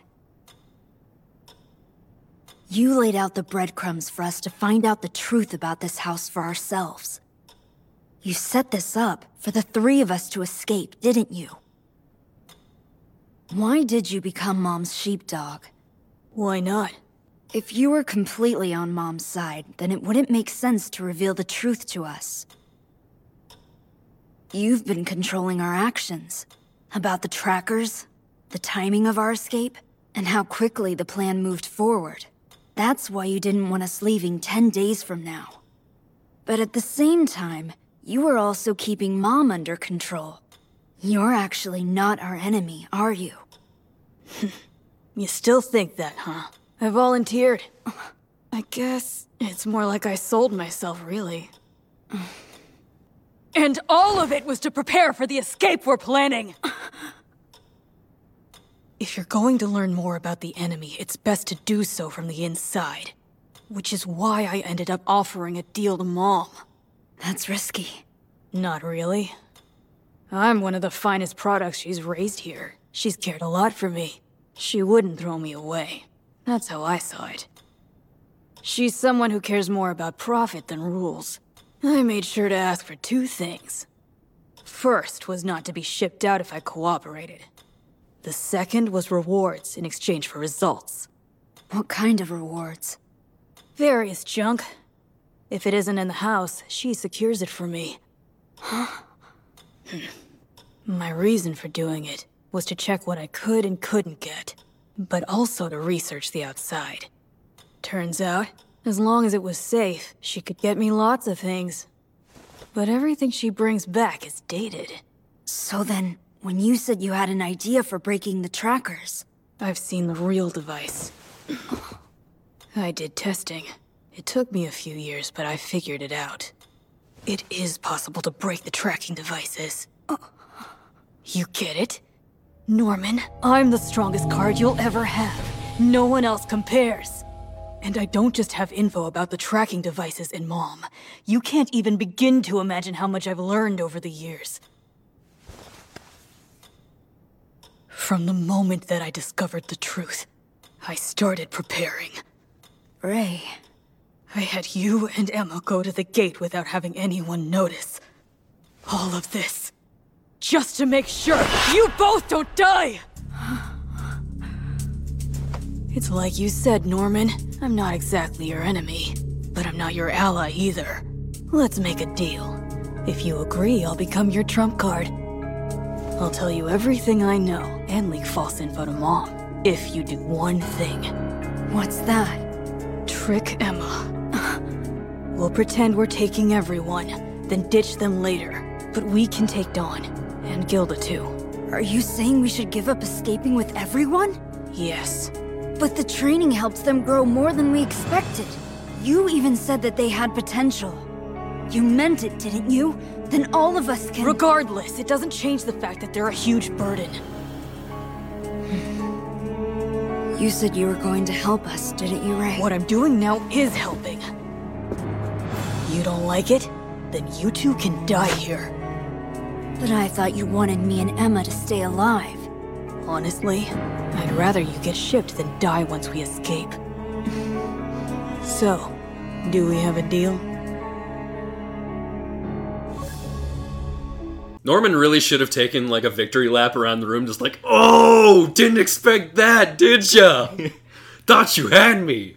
It's me, Norman! Oh, son of a bitch. What? It was me, Norman. It was me. All along, Norman. Automatically, Ray becomes my favorite character in the series. You all bought it. You all bought it. Hook, line, and sinker. Even my family. Even my immediate family bought it.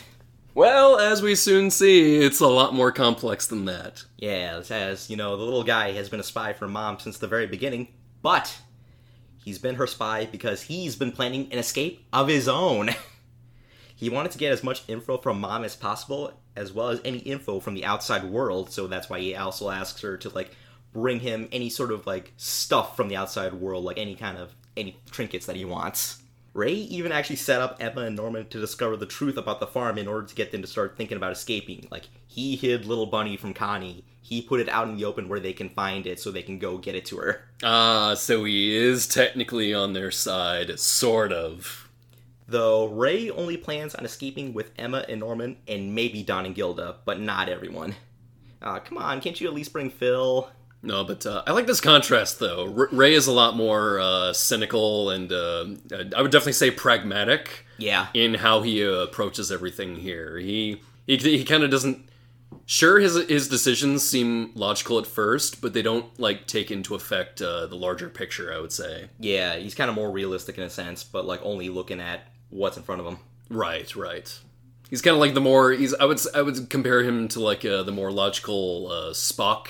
Compared to, like, Emma, who's more like Captain Kirk. Yeah, I can see that, actually. Emma doesn't believe in the no-win scenario. She wants to make sure everyone gets out ahead. Yeah, she's very much like your traditional, like, shonen protagonist, I want to help everyone. Everyone's my friend, I want to help them. Mm-hmm. Yeah, but, no, I always appreciate that type of character a lot, though. That one who's always looking out for everybody, no matter what. Yeah, it gives you a lot of hope, and, like, in this world, you need all the hope you can get. Yeah. So Ray agrees to work as a double agent for them so long as Norman doesn't tell Emma that he plans on escaping with just the older kids and not anyone else. Harsh, but it seems like there's a bit more to this than meets the eye. Well, now that Norman knows Ray's the traitor, it's time to let Emma in on this, and they do so the following day in the most nonchalant way possible, where Norman brings Emma off to, like, the side of the woods. He's like, okay, I gotta tell you about who the traitor is, and then Ray's all like, oh yeah, it's me. Well, it's like, they're gonna find out, she's gonna find out anyway, so it's like, Ray's just like, yeah, no, let's just cut the BS here. And I love Emma's reaction, where she's trying to, like, put this all together, just like, wait, what? It's a lot to take at once. Yeah. And I love this little moment, and it's definitely like a nice little comedy moment to kind of give us a bit of levity here. Mm-hmm. Well, now that we're all on the same page, it's back to planning as November 8th is coming up fast. Emma and Gilda let the gang know about some info about Mom they dug up. Turns out Mom always seems to disappear every night before 8 p.m., and it's believed that she sneaks off to a secret room hidden somewhere in her office. Hey, with a house this big and looking like something you'd see in, like, say, Scooby-Doo or even the Haunted Mansion, there's bound to be a secret room somewhere. And she goes to this secret room to do secret evil things, like contact the main headquarters where her superiors are and where babies come from. And write out paperwork, too. Evil. And also, this is where babies come from. And here I thought it was the stork, but nah, babies come from evil secret baby factories run by demons. Don wants to find this secret room in order to try and contact the outside world, and maybe find some more information. But Ray is like, Don, no. But Don's all like, Don, yes. Who's he gonna call? Ghostbusters. You set me up. We're dealing with demons here, though, not ghosts. So they'd only be able to come around, wave around their wands, and be like, "Well, sorry, kids, we thought we had things here." And then Bill Murray says a sarcastic joke. I don't know. Zool is very demonish. You can kind of deal with them. No, they would just get, like, eaten, you know? I mean, Dan Aykroyd, like, he'd be a snack to the demons. Oh, yeah. Well, of course, he's the fattest one. Yeah, definitely. and he's like, nice and boozed up from all that Crystal Head vodka. He'd be like a beer can chicken to those demons. Oh, yeah. So Don goes to Mom's office with Gilda in tow to find the room, and after fumbling around in the bookcase, jinkies, Gilda finds the secret door to the secret room, but it's locked and they need a secret key to the secret door. Though that's the least of their troubles, as right at that moment, someone comes into the office. Well, it was nice knowing you two. Which brings us to episode 6, 31-10-45. Hey, happy Halloween! December 31st. Nice. And as one Mr. Busta Rhymes once said in Halloween Resurrection, trick or treat, motherfucker! As Don and Gilda I think he appreciates you for referencing that, because God knows he probably won't find that reference anywhere else. No. So yeah, Don and Gilda are boned. Or are they? Turns out the person coming into this office was just goodest best boy Phil, playing hide and seek.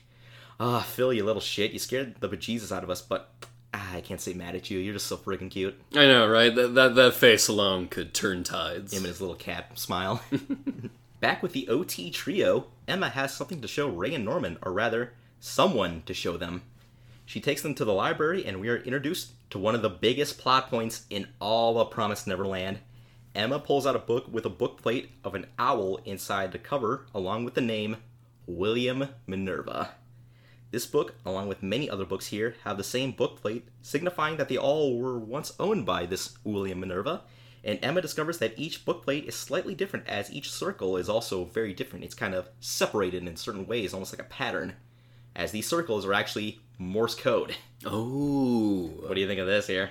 It's one of those things that I knew immediately it was going to be something that would come figure in way later in the series.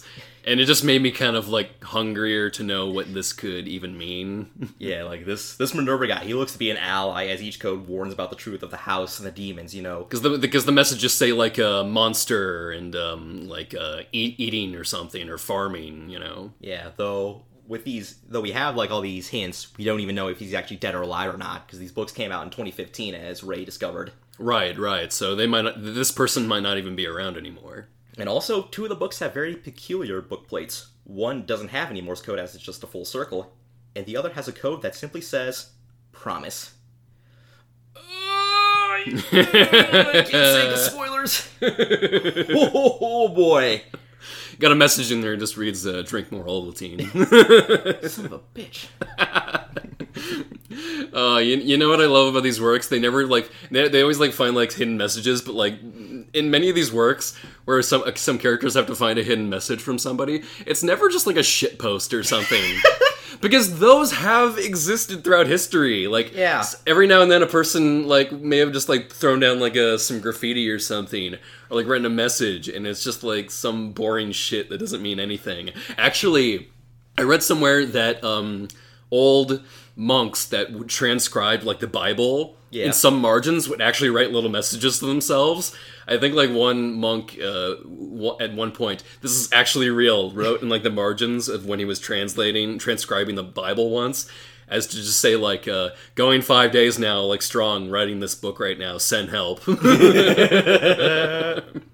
Really got to use the privy right now. Yeah, because like they would just be like bored around that time or something. So I mean, you got to entertain yourself somehow, right? No, if I were to write a work, that's what I would write in. Somebody's trying to transcribe a message, thinking it's going to mean something in the end, but then they find near the end it's just garbage nonsense. Yeah, that's what I would love to do. Oh man, I would love to do something like that where it's so intricate and it has to like it needs to span like a bunch of other different types of codes with different times of ways to break the codes. And in the end, it just says, hi. Yeah. Kilroy was here, you know? Like, it doesn't mean anything. It's just, like, dumb graffiti. Just says El Barto. Yeah. By the way, how did Emma find these book plates? She doesn't read. Well, it's all thanks to my boy Phil. He told Emma about it after finding one of the plates in a children's book he was reading. Ah, that's a good boy, Phil. What was the children's book? 131 Ways to Cook a Child? Because that would have been an important book to find somewhere in there. How to Cook 40 Humans. By Jonathan Swift. Really? No love for, like, my Modest Proposal reference? Yeah, it's good. You even know what that is? Maybe. It's a classic satire about that Jonathan Swift wrote about, like, the plight of the Irish people that were starving and literally suggested eating children. You motherfucker! My reference just fell on a deaf ear. I guess I needed a knowledge of him to run an anime podcast. Alright, lit nerds, I just threw you one out there. Okay. Write us in if you got that. Meanwhile, Don and Gilda are snooping as usual, I see, and sneak their way into Mom's secret room of doom. Don snagged a key from Mom and had to take a look. They find all of Mom's radio gear that she uses to contact headquarters, and they also find a bunch of old toys from all the kids that were sent away. So it seems like Mom's kind of keeping mementos of each kid, perhaps. Probably looking and going like, this kid, he made a really good dinner for one of the demons. What a way to remember him. Oh, this kid over here got fricasseed. Oh, the memories. Oh, and this kid was turned into a smoothie. Aww. They feel like there's more to this, and that maybe the trio know more that they're letting on, but before they can think about that, Mom looks to be near. She's in her office, and they have to sneak out through her room undetected. And it's a short moment, but it's so tense. Made even tenser by, at one point, all you hear is the sound of the ticking clock. It's just like, oh man, what's gonna happen next? Mom hears a noise, and she's just waiting by the bookcase. Just like, nope, I'm not moving here. I'm going to see if there's another noise, see if anyone's in my secret room.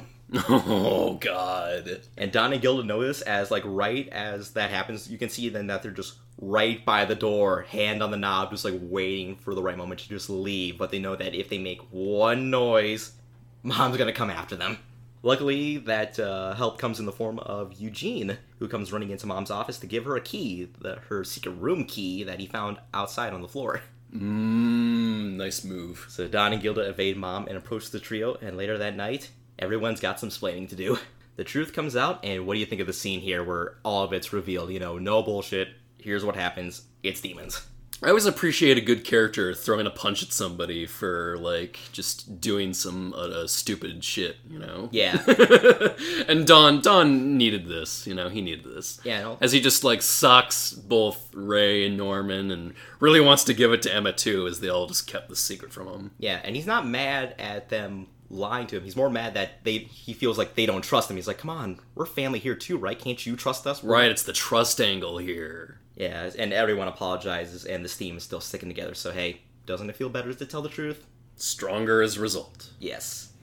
The following day, the gang is looking to inspect the outside and make sure Mom doesn't know about this, so they have Ray keep her busy by telling her some false info about how Norman plans to kill her.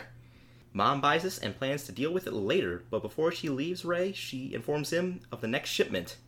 It'll be in January, the day of Ray's 12th birthday. He's next. Ew. That's Mom taken care of for now, but what about Sister Krona? What do you think, Sister Krona? Oh, shit, she knows. But rather than rat them out, she offers to join forces. But on that note, I think now's a perfect time to take a break, as we're at the halfway point of the show.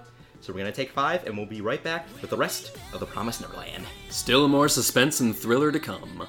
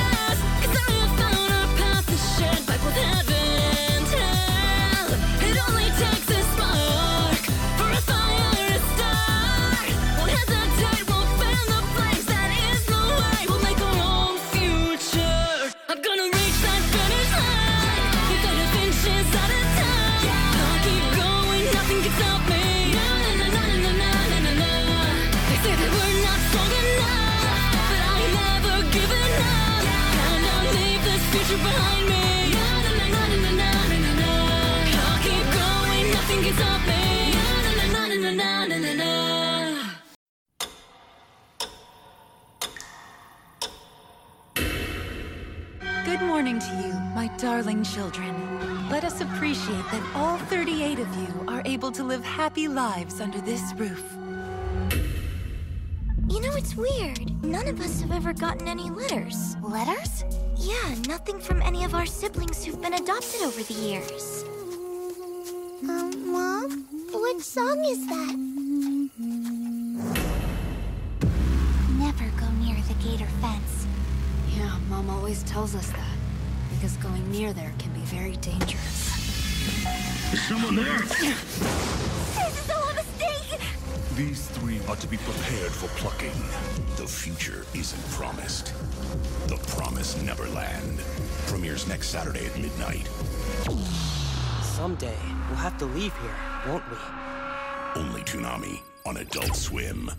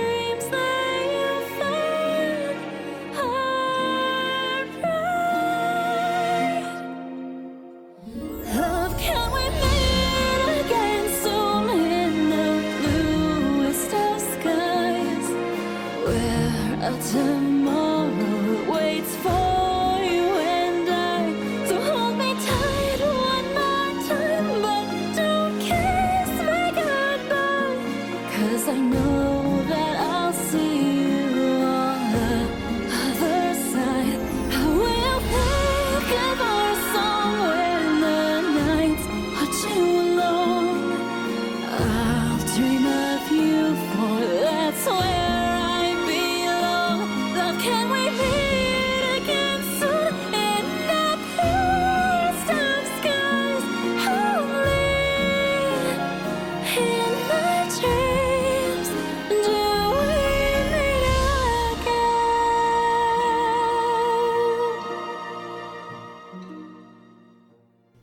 back. Let's hear more about Sister Krona's proposition with episode 7, 1/11/45. Sister Krona's and the kids' goals aren't so different as both involve screwing over Isabella. The kids want to escape from her, and Krona wants her job as mom of Gracefield. Also, to prove that she's really on their side, she reveals that she's just like them. She too was an orphan who grew up in one of these farms, as she has a number tattoo on her neck just like they do. Oh, it's a vicious cycle. Yeah. Though, how did she avoid getting shipped out, you may ask? Well, I'll tell you. It turns out girls who reach the age of 12 have two different choices in their lives. Get shipped out and be Demon Chow, or stay in the farms forever and become a mom. There's other criteria too, such as high test scores and recommendation from other moms. But there's a catch, as when they say you're here forever, they mean it, as each of the moms and mom prospects are rigged with a device in their chest that will electrocute them should they leave the premises, or if they die another way, then it alerts the higher-ups to their location. So yeah, there's no going. Jeez, that's brutal. It's like, remember Star Wars Episode 1, why don't just Anakin and his mom just leave Tatooine? Well, it's because they have, chips in their bodies, and they'll blow up if they leave the planet. What the fuck? That was actually a thing in that movie? Yeah, it's like that scene where they're at dinner, and Anakin's all like, and they'll blow you up, and Jar Jar's like, how old? I legitimately don't remember that. I never remembered they had chips in their bodies. That's also why they had to bury Anakin's mom in the second movie on Tatooine. They couldn't take her with because she still has that stupid plot device in her that'll blow her up. Sorry, Mom, I know you're dead, but I want to bury you somewhere nice. But no, I just can't take this chip out of your body. I can't even use my Jedi mind powers to get rid of your explosive device in your body. Gotta bury you on this chicken shit planet here. Next to fucking Klieg Lars. So yeah, if you're thinking why don't the kids just kill Isabella? There's your answer why. After much reluctance, the kids agree to work with Krona, though they hardly trust her and they feel that at any moment she'll betray them. Krona offers the kids some more info, and later that night, Emma and Norman go to a room to see her.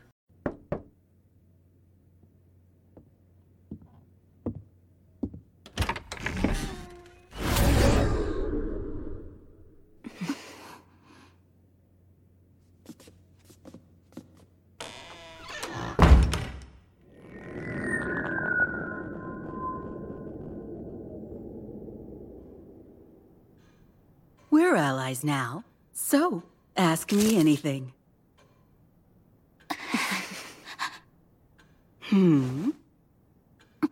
We can ask whatever we want? Yes. It can be about the farm or even headquarters. Then... Show it to us. The thing that receives signal from our trackers.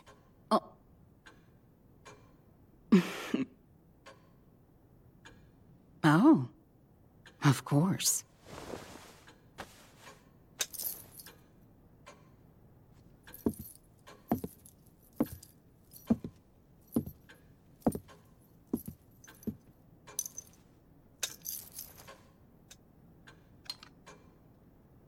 There's not a lot to it, is there? It shows the current location, but doesn't say who it is. So, you knew that there were tracking devices? Yeah, we found out from Mom. But we don't know where they are or how to destroy them. Do you know, sister? Yes. They're found in your ear. Around here, on the left.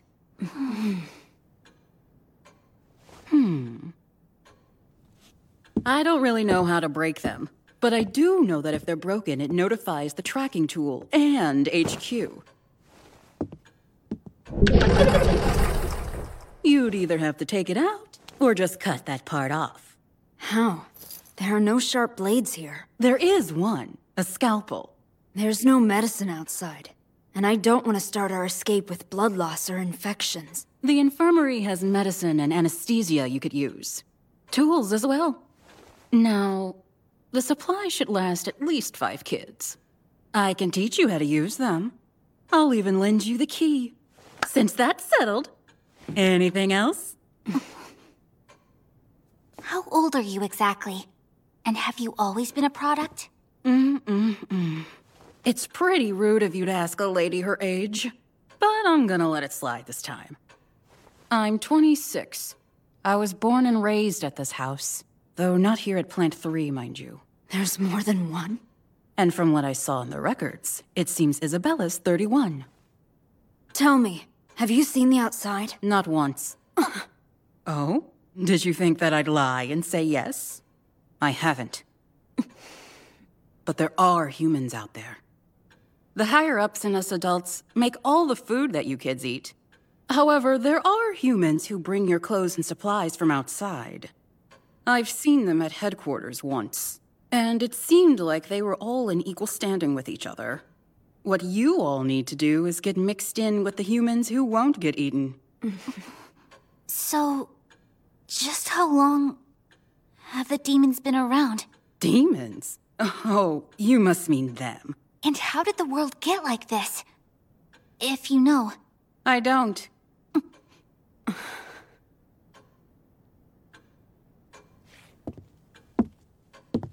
Where is this house located? No idea. What about the security? Now that I know. There isn't too much. They rely on the tracking devices, so there aren't many guards posted. I doubt they even patrol.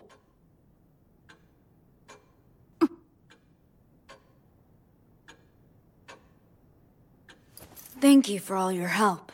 Is that it? Yeah. Have a good night.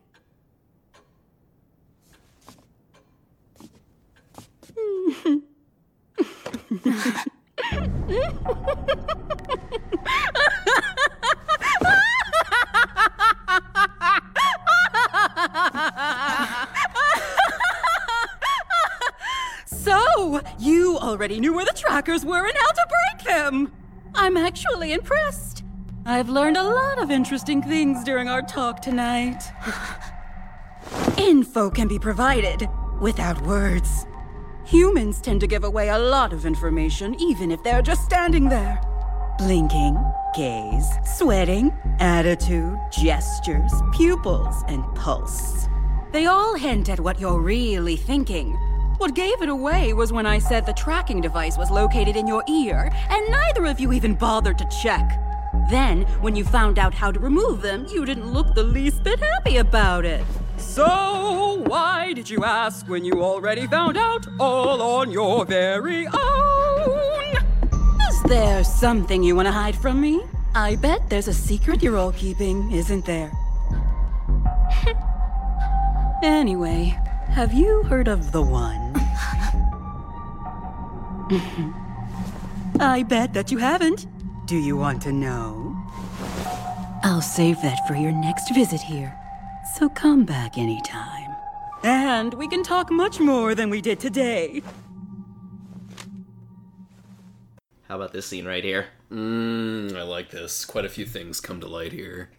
And yeah, also credit to Rebecca Thomas here again. She's just a master of being all calm, caring, but then goes to like crazy and nuts just so smoothly. Well, yeah, especially through one of Krona's beloved items, too. She carries around, like, this tattered doll. Yeah. This tattered doll that you can clearly tell she is battered and destroyed before. Yeah, she's been pretty abusive to this doll. But it's her, to kind of get across her, her sort of detachment with reality, she talks to it a lot when she's in her room. And that's kind of like how, okay, yeah, it's an easy way for us to learn what's going through her head, because she just, narrates to her doll what her plans are, Okay, yeah, kind of easy to do that there. But yeah, shows just how unhinged she is, and kind of makes you question what kind of a system is in place to have made her be so deranged as well. But, yeah, it has that with her when she's talking to the kids, and the kids never question it. Yeah, it's just like Emma and Norma are just like, don't ask questions, just ask normal stuff like, what's up with this house, and what about the trackers? Gonna just had Emma go like, oh, that's your doll right there. Why, yes, I've talked to it all my life. It's my only friend, You got to keep your friends close in this world. And Emma just being all like, oh, nice. Moving on. So before Emma and Norman leave, Krona hints at some more info she'll save for a next time. And she also mentions something pretty big here. Someone known only as the One, or for those who follow the manga, him. I know. More spoilers. It's gotta be some messed up shit that, I'll love. Oh, yeah. Oh boy. Ooh. I'm guessing dark god that takes child sacrifices. I'm not gonna say anything. And meanwhile, Ray gets his final reward from the outside from Mom. A Polaroid camera. Moment I kind of like here with this camera is Ray takes a picture with it, and after he leaves, the photo develops, and you can see it's a picture of Mom, and she was actually smiling at him when she was taking her picture. It almost seems like a memento to me. Yeah. Like of the times that used to be. Mm-hmm. She's kind of like looking on him very fondly. The next day, Emma and Norman tell Ray about what happened with Krona, and they need to break out a little sooner. And Ray tells them that he has everything he needs to break the trackers. As for dealing with Krona, it turns out there's some other plans for her. After some snooping around, Krona finds some incriminating evidence against the kids, and before she can tell Mom, she approaches her with a letter that leaves her in shock. Leads us to episode 8, 2/11/45. Congratulations, Sister Krona, you've been chosen to become the next mom of Plant 4! Hey! Not really in a celebratory mood. Yeah, but hey, turns out a position just opened up. Isabella was pushing for Krona to become the next mom, and just like, hey, there you go. Very surprisingly nice from Isabella here.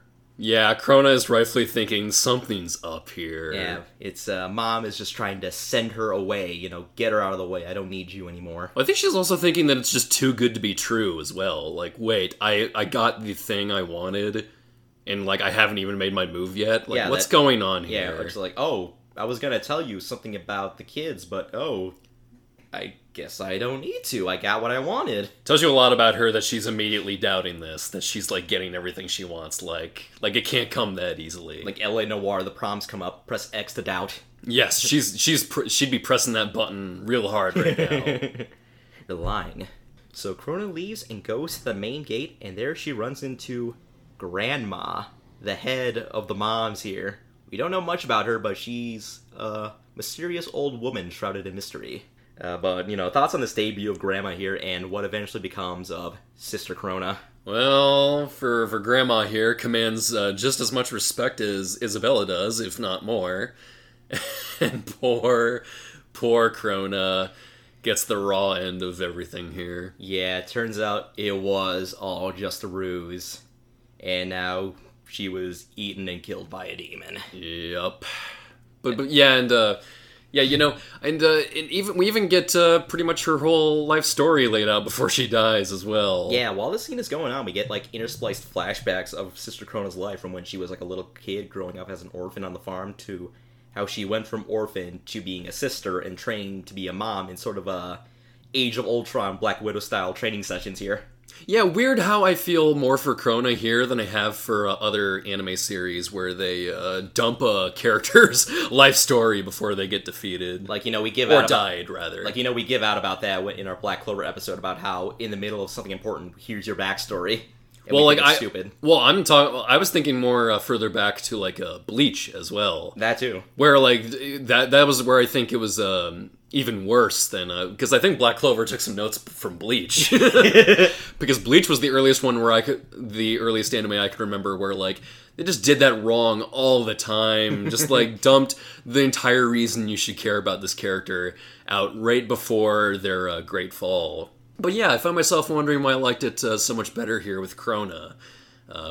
I don't know, maybe because they sell it a lot better with the visuals. You see just how far and how much she has lost coming so far. Yeah, this is just another example of the animation team and how really good they are at just visual storytelling. No dialogue, this is all presented to you in these flashbacks while it's interspliced with her getting killed by a demon, while at the same time interspliced with the kids eating dinner, so it's it's the same thing for the demon. He's eating while they're eating. Right.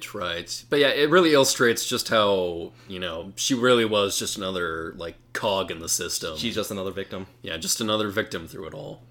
Oh, by the way, this whole flashback scene, actually not in the manga. This is actually anime only. I was thinking that for a second as we were talking about it, because you hadn't brought up the manga by then. Mm-hmm. So yeah, that's what I kind of figured as well. Yeah, it's just hey, good on this animation team. Good job, Cloverworks. Yeah, well, just nice that they were able to, kind of show that as well. Because, I know for other anime out there, they might not be as, kind to let them just throw that out there. No. Also, during these flashbacks, we actually do get to see how Krona came in possession of a certain pen and box that she eventually leaves for the kids before she heads out to meet her doom. Nice detail. And so ends the Ballad of Sister Krona. Pour one out for her. Press F in the chat. Pour one out for Krona. And pour one out for Rebecca, too, so that she may get some, more good roles in the future. Give her your positive energy. Like, God, this is one to put on the resume. Oh yeah, put that at the top of the list. Yes. Afterwards, Mom tells Ray that she had Krona removed from the equation, and it's right as the kids plan to inspect behind the wall. She locks Ray in a room and goes after Emma and Norman. Oh shit. Oh, mother's making her move. Love the moment when Mom comes outside. She passes by Don and Gilda, and she just gives them a knowing glance, like, I know you guys are a part of this. You think I'm stupid. I'm not. Don knows something is wrong and goes to free Ray.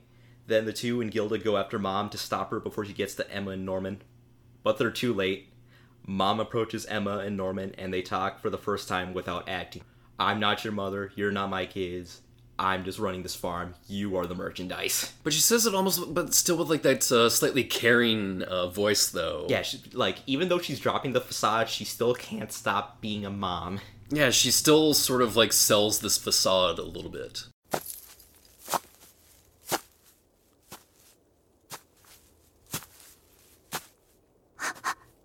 Why is... Hey, Mom. Is something wrong?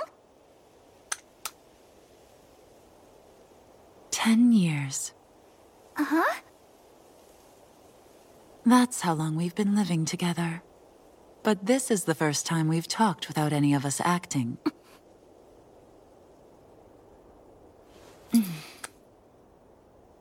It's nice to meet you, Emma. And the same goes for you, Norman.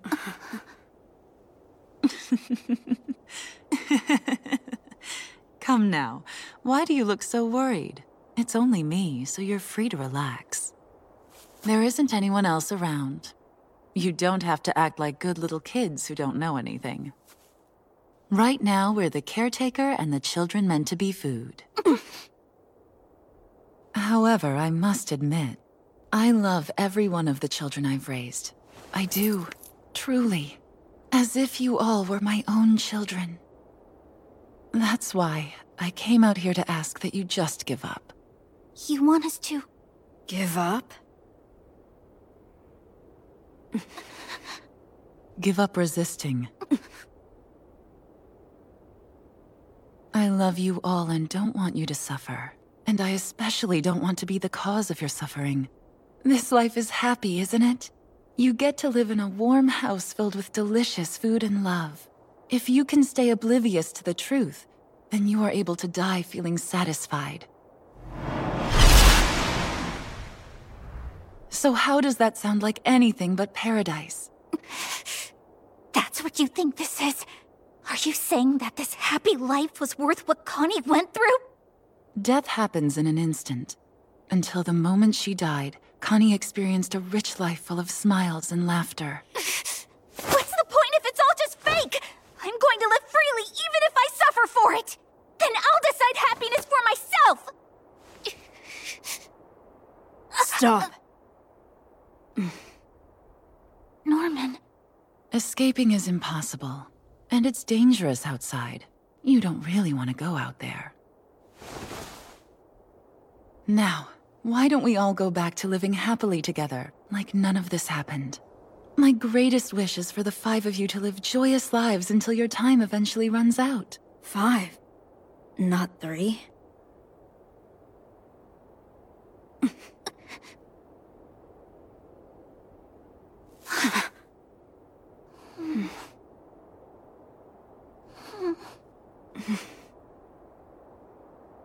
Fine. You win, Mom. I'll stop being a good kid. Go, Norman!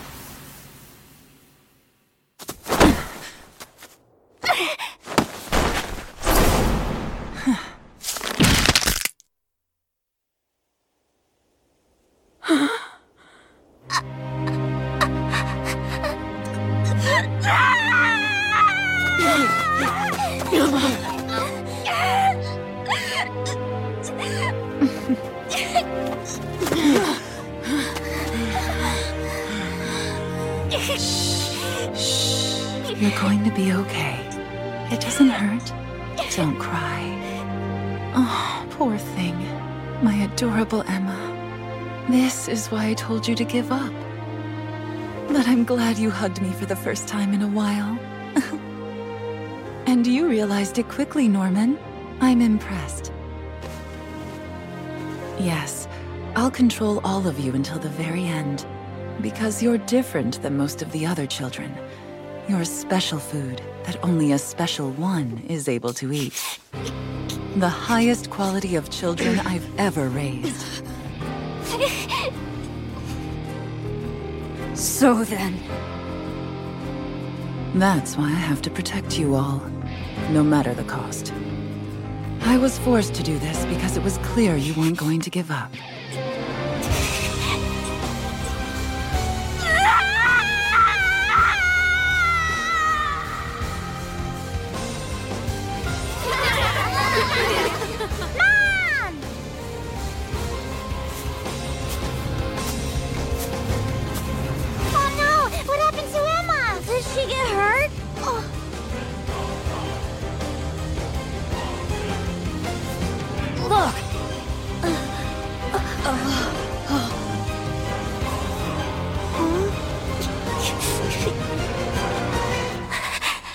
You won't be able to move for a while, which means I'll have no worries for tomorrow. Tomorrow? Yes, that's right. You can stay and celebrate, Emma. Huh? There was a notice from headquarters. So congrats, Norman. The time for you to be shipped has come.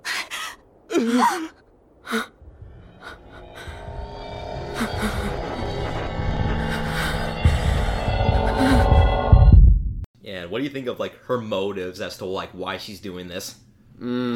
Complex, that's for sure. Like, you know, you get killed by demons, that's a thing, but I'm still giving you a great life. I'm letting you live your lives to the fullest before you meet your doom. She telegraphs very well through her behavior and her words as well that there really is no choice in this world. And that there's no escape from this. Yeah, that like this is something you're never gonna escape. Yeah, try as you might, you're not gonna escape. So just accept it, like I have. And I love the little moment of when Mom says that she'll deal with all 5 of them, and then Emma and Norman realize, like, why did she say 5 instead of 3? And then they're like, oh, she knows about Don and Gilda too. Mm-hmm. They're not safe either. No. And coming up, like, one of the most unsettling moments in the entire series to me, Norman tries to make a run for it, Emma tries to hold off Isabella, but then Isabella fucking breaks Emma's leg. Holy shit. And then she consoles her and cradles her after that. There's that misery comparison right there. There it is. Hobbles the kid so can't get away from the herd.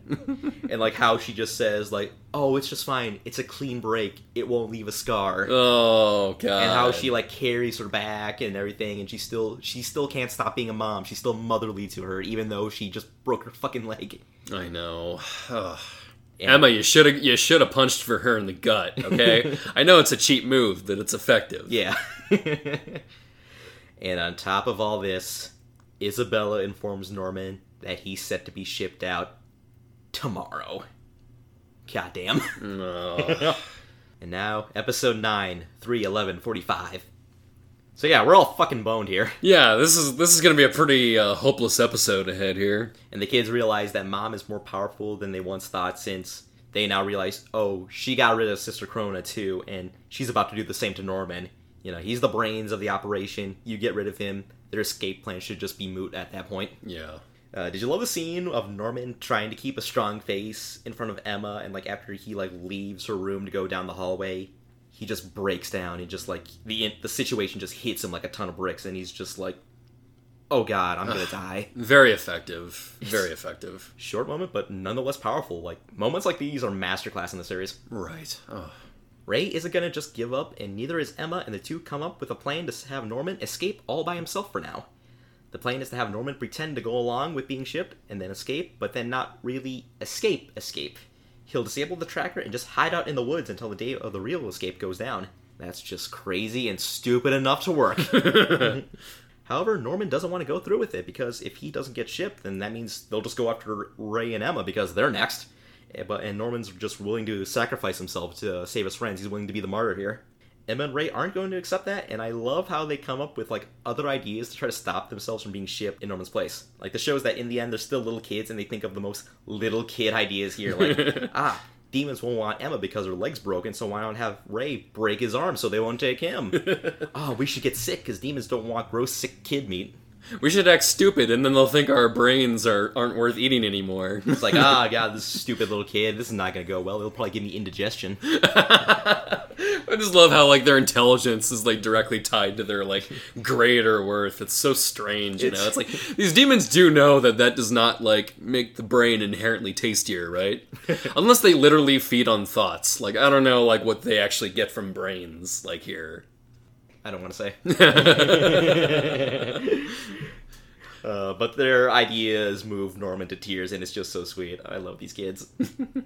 So the plan is all set. Norman will disable the tracker in his ear, disappear, scout out the wall, and when the time comes, they'll all escape together.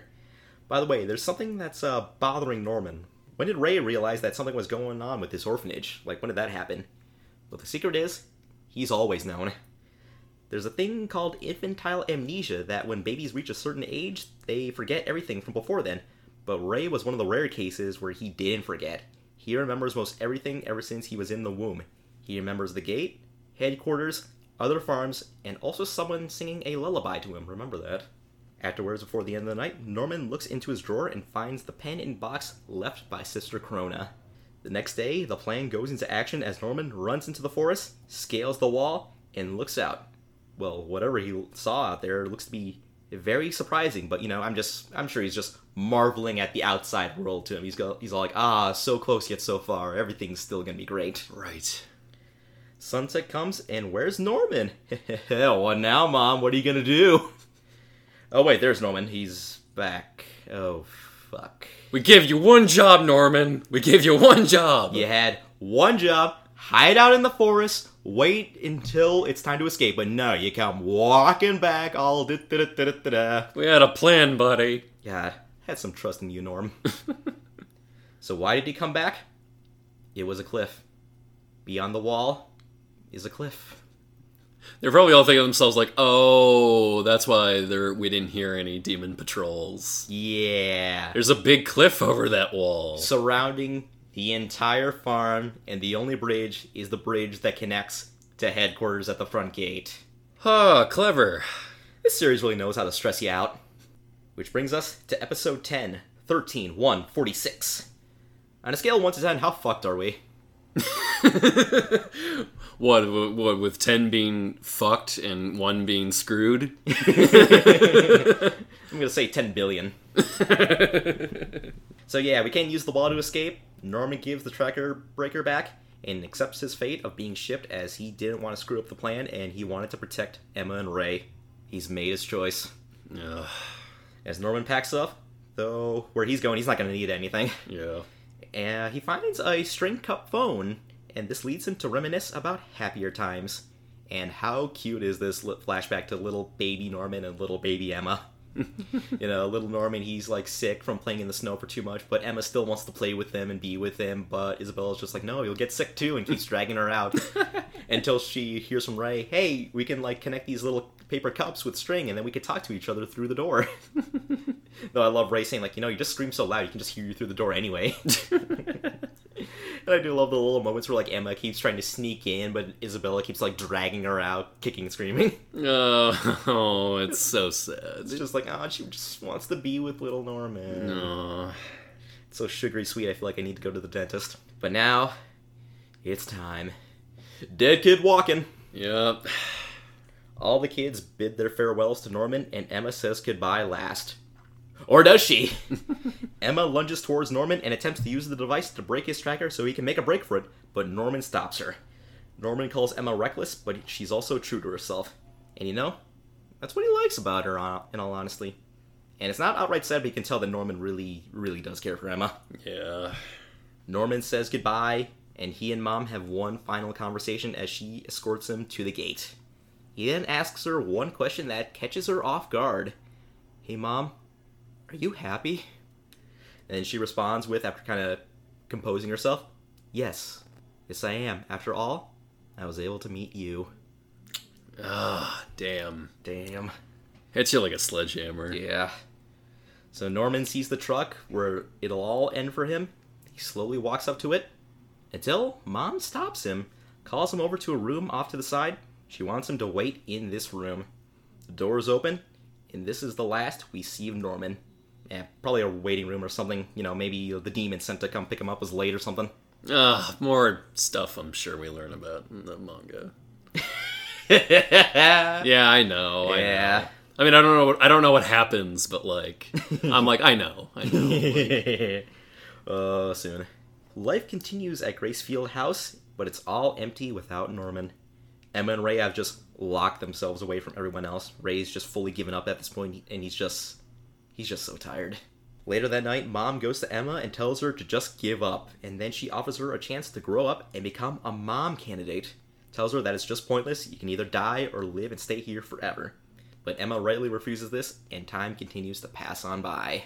Really, really heartbreaking scene right here, where Emma has just fallen into this deep depression. She's just laying up against the tree outside. All the other kids, Nat, Anna, and Phil are all just trying to talk to her and cheer her up, and then just good boy Phil just starts crying too and just hugs her. It honestly made me tear up, honestly. Ray is just resigning himself to the library, almost like he's looking for an answer somewhere, but just drawing blanks. Yeah, Don and Gilda, they're trying to figure out, what do we do next? Are we still going with the plan? You guys are just not telling us anything anymore. More time passes, and now we've come to January 14th. Late at night, Emma finds Ray in the dining room humming a very peculiar song. Tonight's Ray's last night, as tomorrow he turns 12 and gets shipped out. He then asks Emma if she's truly given up, then Emma gives him a weak, yet slightly confident smile. And now we're at episode 11, 14-1-46. On the home stretch as we hit the penultimate episode. Emma refuses to give up. She doesn't want Norman's death to be in vain. While she and Ray haven't been talking these past 2 months, the escape plan has been going full steam ahead. Emma left Don and Gilda in charge to train the other kids, and they look to have enough supplies for dealing with the outside world. They can leave whenever. So while all this is going on, they've still been preparing. As for the actual escape, Emma wants to leave in the morning before Ray gets shipped out, but Ray says no, they need to leave tonight. They need to deal with escape under the cover of night, and they need to get away from Mom's watchful eye. Ray's got that last part covered, as he's gonna pull a Seth Rollins and burn it down! Yes! Ray, you're my favorite. Ray is gonna light the house on fire so security and Mom will focus on putting it out while the kids escape. Oh, yes. And that's one of the things that the opening hinted at. The fire in the opening. They've been foreshadowing this the entire time. Well, it seems like Ray has been foreshadowing this for his entire life, because he straight up says, this is something he's planned for a long time. Yeah, simply pouring oil all over the place and starting the fire, that ain't enough. Mom's gonna be more focused on protecting the merchandise over the house, and Ray's got that covered. Or rather, he's covered. In oil, that is. Ray plans to set himself on fire, too, so Mom will be distracted trying to save him while everyone escapes. He's been playing this since the beginning as a way to stick it to Mom and the demons. He doesn't want to give them the satisfaction of being eaten. Goddamn, Ray, you're fucking amazing. Ray, you have the same love for irony that I love. Oh, because of course that is something I would do. I would absolutely make myself the most desirable product and then burn myself down. Oh, just dangle the carrot and take it away. Yes. Fuck, man, you want to eat a child? Here, I'll serve it to you I'll serve it to you grilled or crispy. Just gotta char it. The clock strikes midnight, and Ray, it's your birthday. Happy birthday, Ray. This scene is so good. Oh, yeah, and he's about to light the best candle of all. Make a wish. And it cuts to Mom right as the clock hits midnight, and off-screen, you just hear Emma screaming out for Ray. This leads her to investigate, and comes upon the fire, just as the theme song predicted. It's on fire. Oh. Mom checks her tracker to see the blip in the fire indicating that Ray is in the blaze. All the kids evacuate the house as Mom tries to put out the fire, or at least try to save Ray's chess club brain. Extinguishers and sprinklers aren't working, and right as Mom tells Emma to get out of the house, she's already left. She checks her tracker, follows a blip that seems to be Emma's, and leads her to a hallway until it just stops. Mom goes up to a blip, leads her to a little bucket on the floor, looks in it, picks up a severed left ear. Emma's severed left ear, with her tracker still in it. Ooh, clever girl. You've fallen into our trap, Mom. God, what do you think of this escape? I mean, this is where everything for, like, this entire series just all comes together, man. It all comes together, and it's so damn satisfying. God damn, it's so amazing. Because what plan have these children compiled together? Emma not only played Mom, she also played Ray, too. All the kids were in on this, because during these past 2 months, Emma wasn't depressed. She hasn't given up. She was secretly telling all the kids about everything, one group after another. Don and Gilda were like getting everyone ready through more games to tag and also other games too that can aid with the escape. They've been stocking up on food and supplies this entire past 2 months. A long time ago, Emma had the other kids like listen in on the conversation that she and Norman had with Krona. Like it was planned. They had been informing the kids of everything that had truly happened way back when. Yeah, like that scene with Krona. Turns out on the other side of the door was Anna, Nat, Laney, and Tama, all listening there too. So all the kids heard all that talk about like the farms and them being cattle. The trackers, the everything, the fact that there are other plants and everything else. Like, oh, they all knew. Oh, you kids are so smart. You are so fucking smart. And Emma got this plan from Norman, as he knew Ray was playing this the entire time, planning to like kill himself off so everyone can escape right before he got shipped out. Norman is helping from beyond the grave. And he left her the pen and box from Sister Krona. This is all so fucking smart. The only thing that would have been the perfect cherry on top is if they just left, like, right next to the ear, a Polaroid of, like, Ray and Emma just flipping off Mom. Yeah. Or just all the kids together for a big group photo and they're all just flipping her off. Suck it, Mom. Love your darling children. So all the kids make their way to the wall and finally leave this godforsaken place. Well, not all of them. Mom looks upon her burning house and vows to find Ray and Emma until a little hand reaches out and grabs onto her. Phil is still here, and the rest of the 4-year-old and under kids too. They're not going, they're staying. First time I saw that, I was like, oh, Phil, you dumb little fuck. Why didn't you follow the others? But no. Worst character. Oh, whoa, watch what you say there. Oh, I'm ready for a robble here. Which brings us to episode 12, 15-1-46. Time to bring it on home. Emma made the decision to leave the 4-year-old and under kids behind for now because it would be much safer to keep them here rather than have them come in with and try to protect them from the elements and whatever monsters might be out in the real world. Emma decides to inform one of the 4-year-olds about this, that being Super Best Boy 5 Ever Phil. And turns out he's actually a pretty smart cookie, as he's been picking up on this over these past few months. You know, he's been suspecting something's up by looking at like how other characters have been feeling. You know, seeing Sister Krona kind of snooping around the kids' rooms and stuff like that. Yeah, despite his innocent demeanor, he actually attaches pretty well to all this. Yeah, so like all those like little scenes of him being kind of cute and aloof, there's just been all there to sort of fuel his suspicion. And since shipments don't start until the kids turn 6, they have at least 2 years, so Emma promises to come back within those 2 years and save Phil and the other kids. And not just these other kids, they also plan to save all the kids from the other plants too, because they're all family just like they are. Oh, revolution, baby. Oh, you gotta rise up. Phil is left in charge, and he promises to watch over the other kids until Emma comes back. What a good boy. After seeing that the younger kids are safe, Mom goes after Emma and the others, and she calls in an alert and sounds the alarms, making sure all the demons are waiting by the gate because she knows that's their only escape route. Or is it? Emma and the others hear this, and Ray says they're still far from the bridge. But aha! Where we're going, we don't need a bridge. The plan is to throw a rope across the cliff, create a zip line so the kids can cross to the other side while avoiding any demons, And they were planning for this too, because you get flashbacks of Dawn practicing throwing a rope with a stone attached to it and trying to wrap it around a tree, and all the kids practicing ziplining on coat hangers. Oh, the plan that's all coming together. Yeah, what do you think of this? Like, smart escape? Well, I will admit, I kind of wish they would have at least shown a little bit of the, at least some of the horseplay they had before that would have foreshadowed this occurring, I suppose. Because it is right here that they like actually showed they played these games before and did this kind of prep. And I guess I would have preferred if they foreshadowed that a little bit better.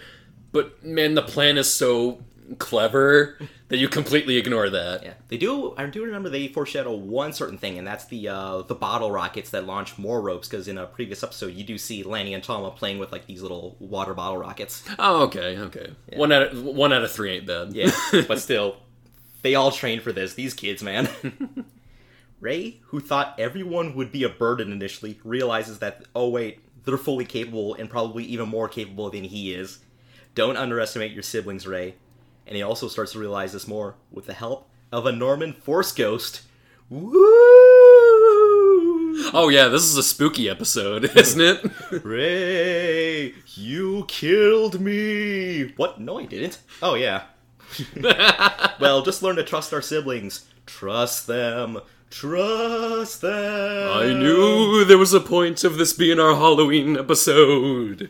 It's got a ghost! And I'm Hayden Christensen. Ray now feels confident about his younger siblings and gives them some extra motivation to get across. He gives Lanny and Tama some extra support, and he crosses along with Jemima, who's feeling scared. By the way, anyone else find it awkward that the one black girl is named Jemima?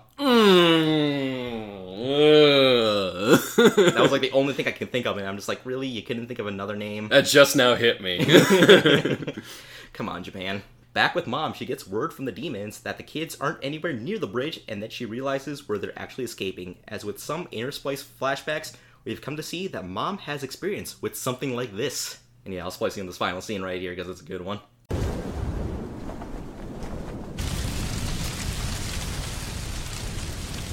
Goodbye to our house. Goodbye to the home we all grew up in and loved so much. And of course, bye, Mom. Please don't go, Emma. I don't want my darling children to leave.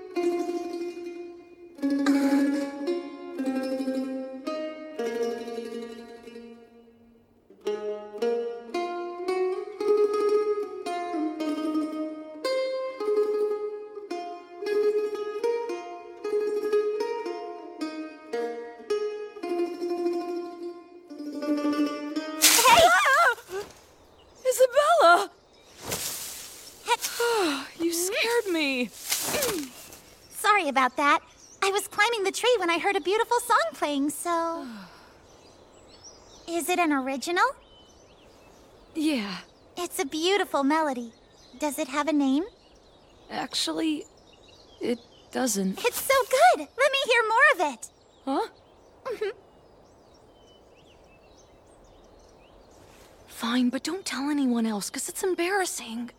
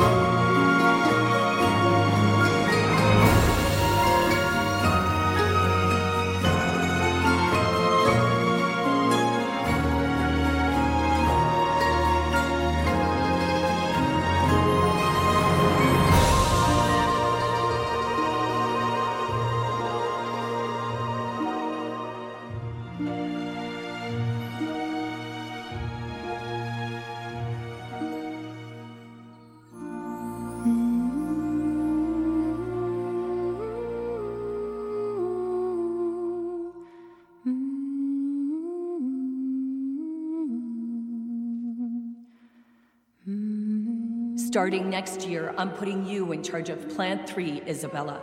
Yes, I look forward to it.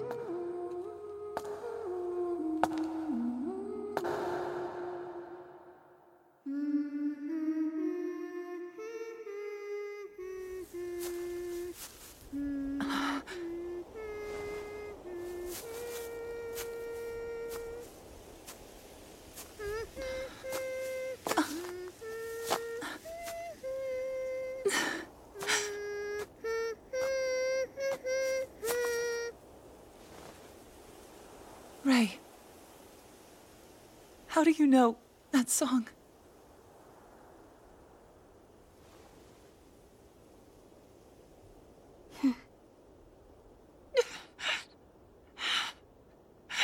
Hey, Mom.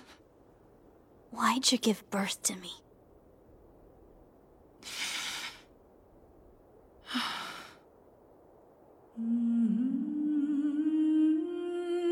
Well, Ray, I did it to survive.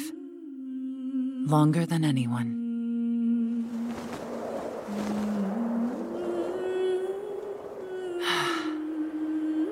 I guess that's it then. It looks like I've lost.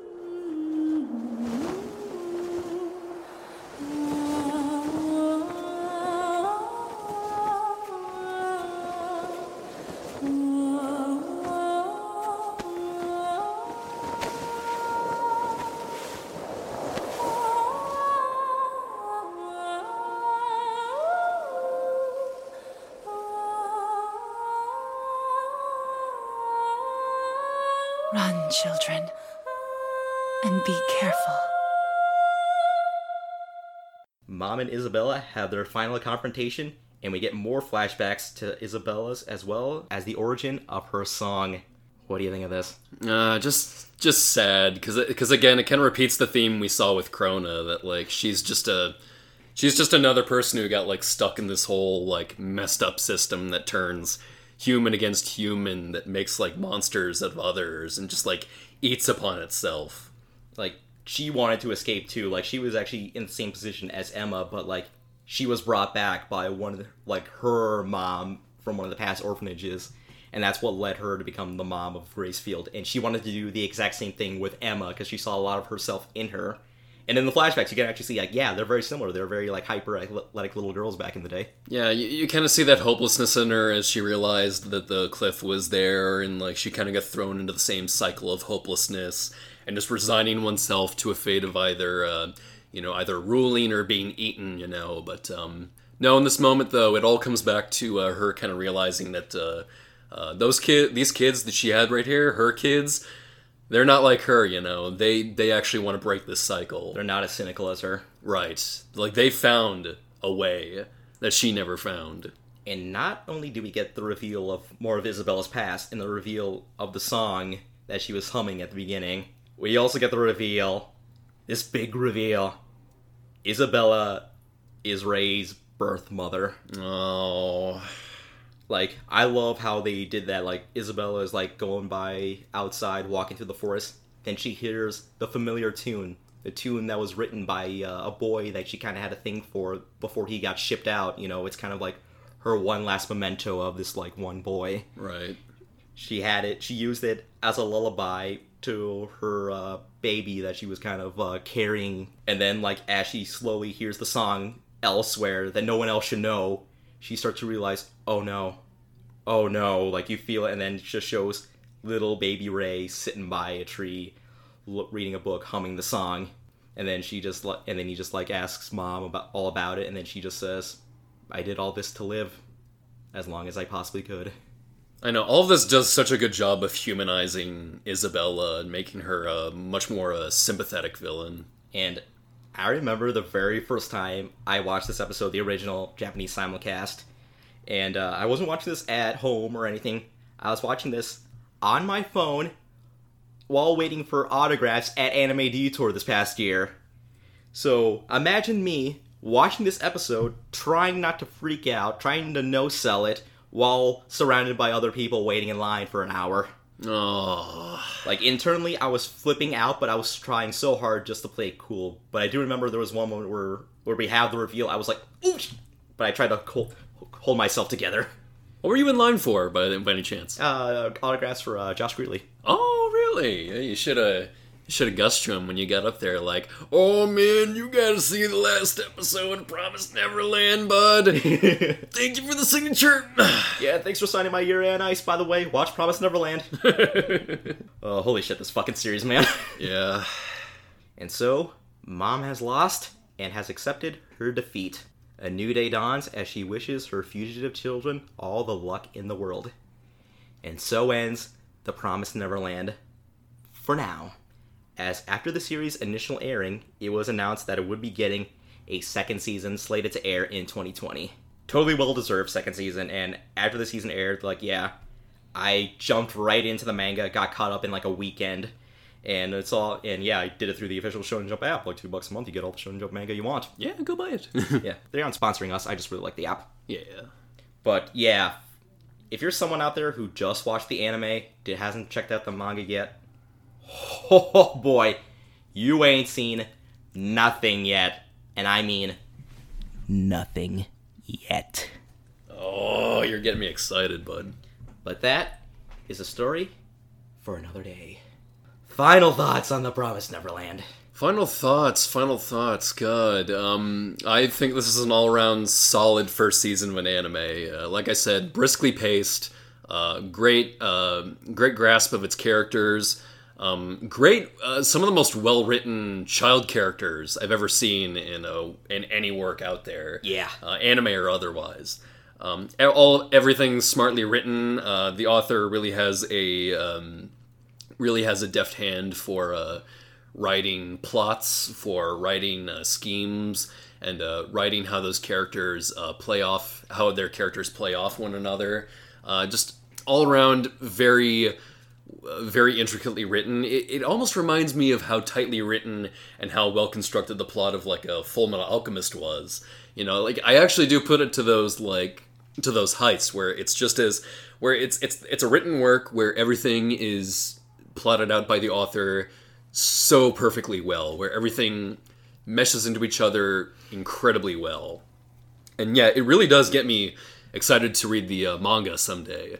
Someday when I have more time, you know. But yeah, I would recommend. But yeah, it makes me want to recommend to anybody to go check out the manga if they can't wait. Like, if you can't wait for the next season of anime, like, yeah, I would say go check out the manga. I haven't read it, but like, you know, like I would you gotta have more of that, like, good writing, you know? Yeah. You gotta have more of everything this series gives. It is a true gem of a series.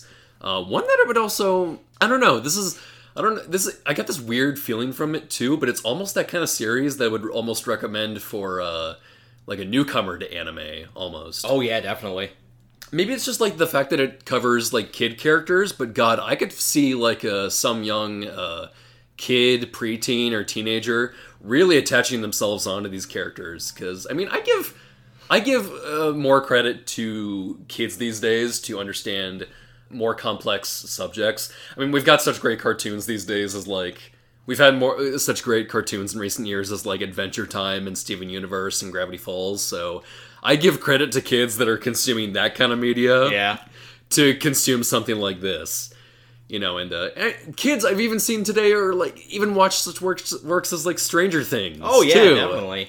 I mean, it's pretty popular with kids, you know. So I would say for the kids watching the Stranger Things out there, you know, I would definitely recommend The Promised Neverland. These are kid characters I could really see a younger generation really attaching themselves onto, and I would be so happy to see that kind of generation adopting this as their swan song, almost, as you could say. Yeah, like I totally agree, especially with that last part about people who watch Stranger Things, because I can totally see Emma in the group kind of like gelling pretty well with people who like, you know, Mike and Elle in the group from Stranger Things. Yeah, kids from Stranger Things could also teach them tons of new swears. Yeah. But yeah, goddamn, what a fucking phenomenal show. And it's just season 1. This is just the first arc. And like I said, you ain't seen nothing yet. everything is great. It's like one of the most well-directed animes in recent memory, and like all of that is just the director and the animation team like taking like what Shirai did with the manga and like going full force, going all in on it. I love all these characters. They're just like some of the best written kid characters, like even some of the best kid characters in general, and like anything I've seen recently. Yeah, it's one of those works that I really hope to see flourish more in the future. Yeah, and also like this being like a Shonen Jump series, like Shonen Jump known for like very much action battle anime, but I feel like fits perfectly, even though this isn't like a big, you know, fist punching fighting anime. Yeah, it reminds me almost of like how like Attack on Titan was kind of initially viewed as like stepping outside the bounds a little bit with its sense of mystery and intrigue as well. Yeah, like Promised Neverland, way better than Attack on Titan. That's no hyperbole. Yeah, and Neverland also just like has a much more deft hand with the suspense and like as well. This show knows how to do suspense well. Like I said earlier, this show knows how to stress you out.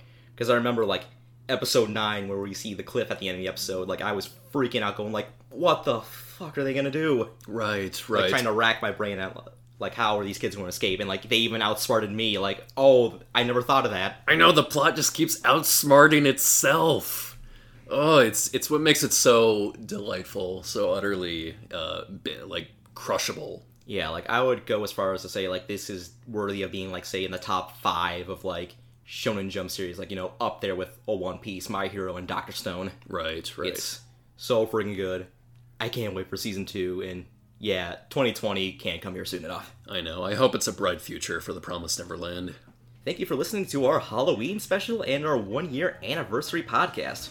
I've been your host, Mikey, and you can find me at my social medias at Mikey Shota on Twitter and MikeyShota.tumblr.com and Mikey Shota on Instagram. Where can we find you, Ryan? You can find me at WolfishGrin on Twitter and WolfishGrin on Tumblr. Follow the show's Twitter at anime_baybay. That's anime_BAY.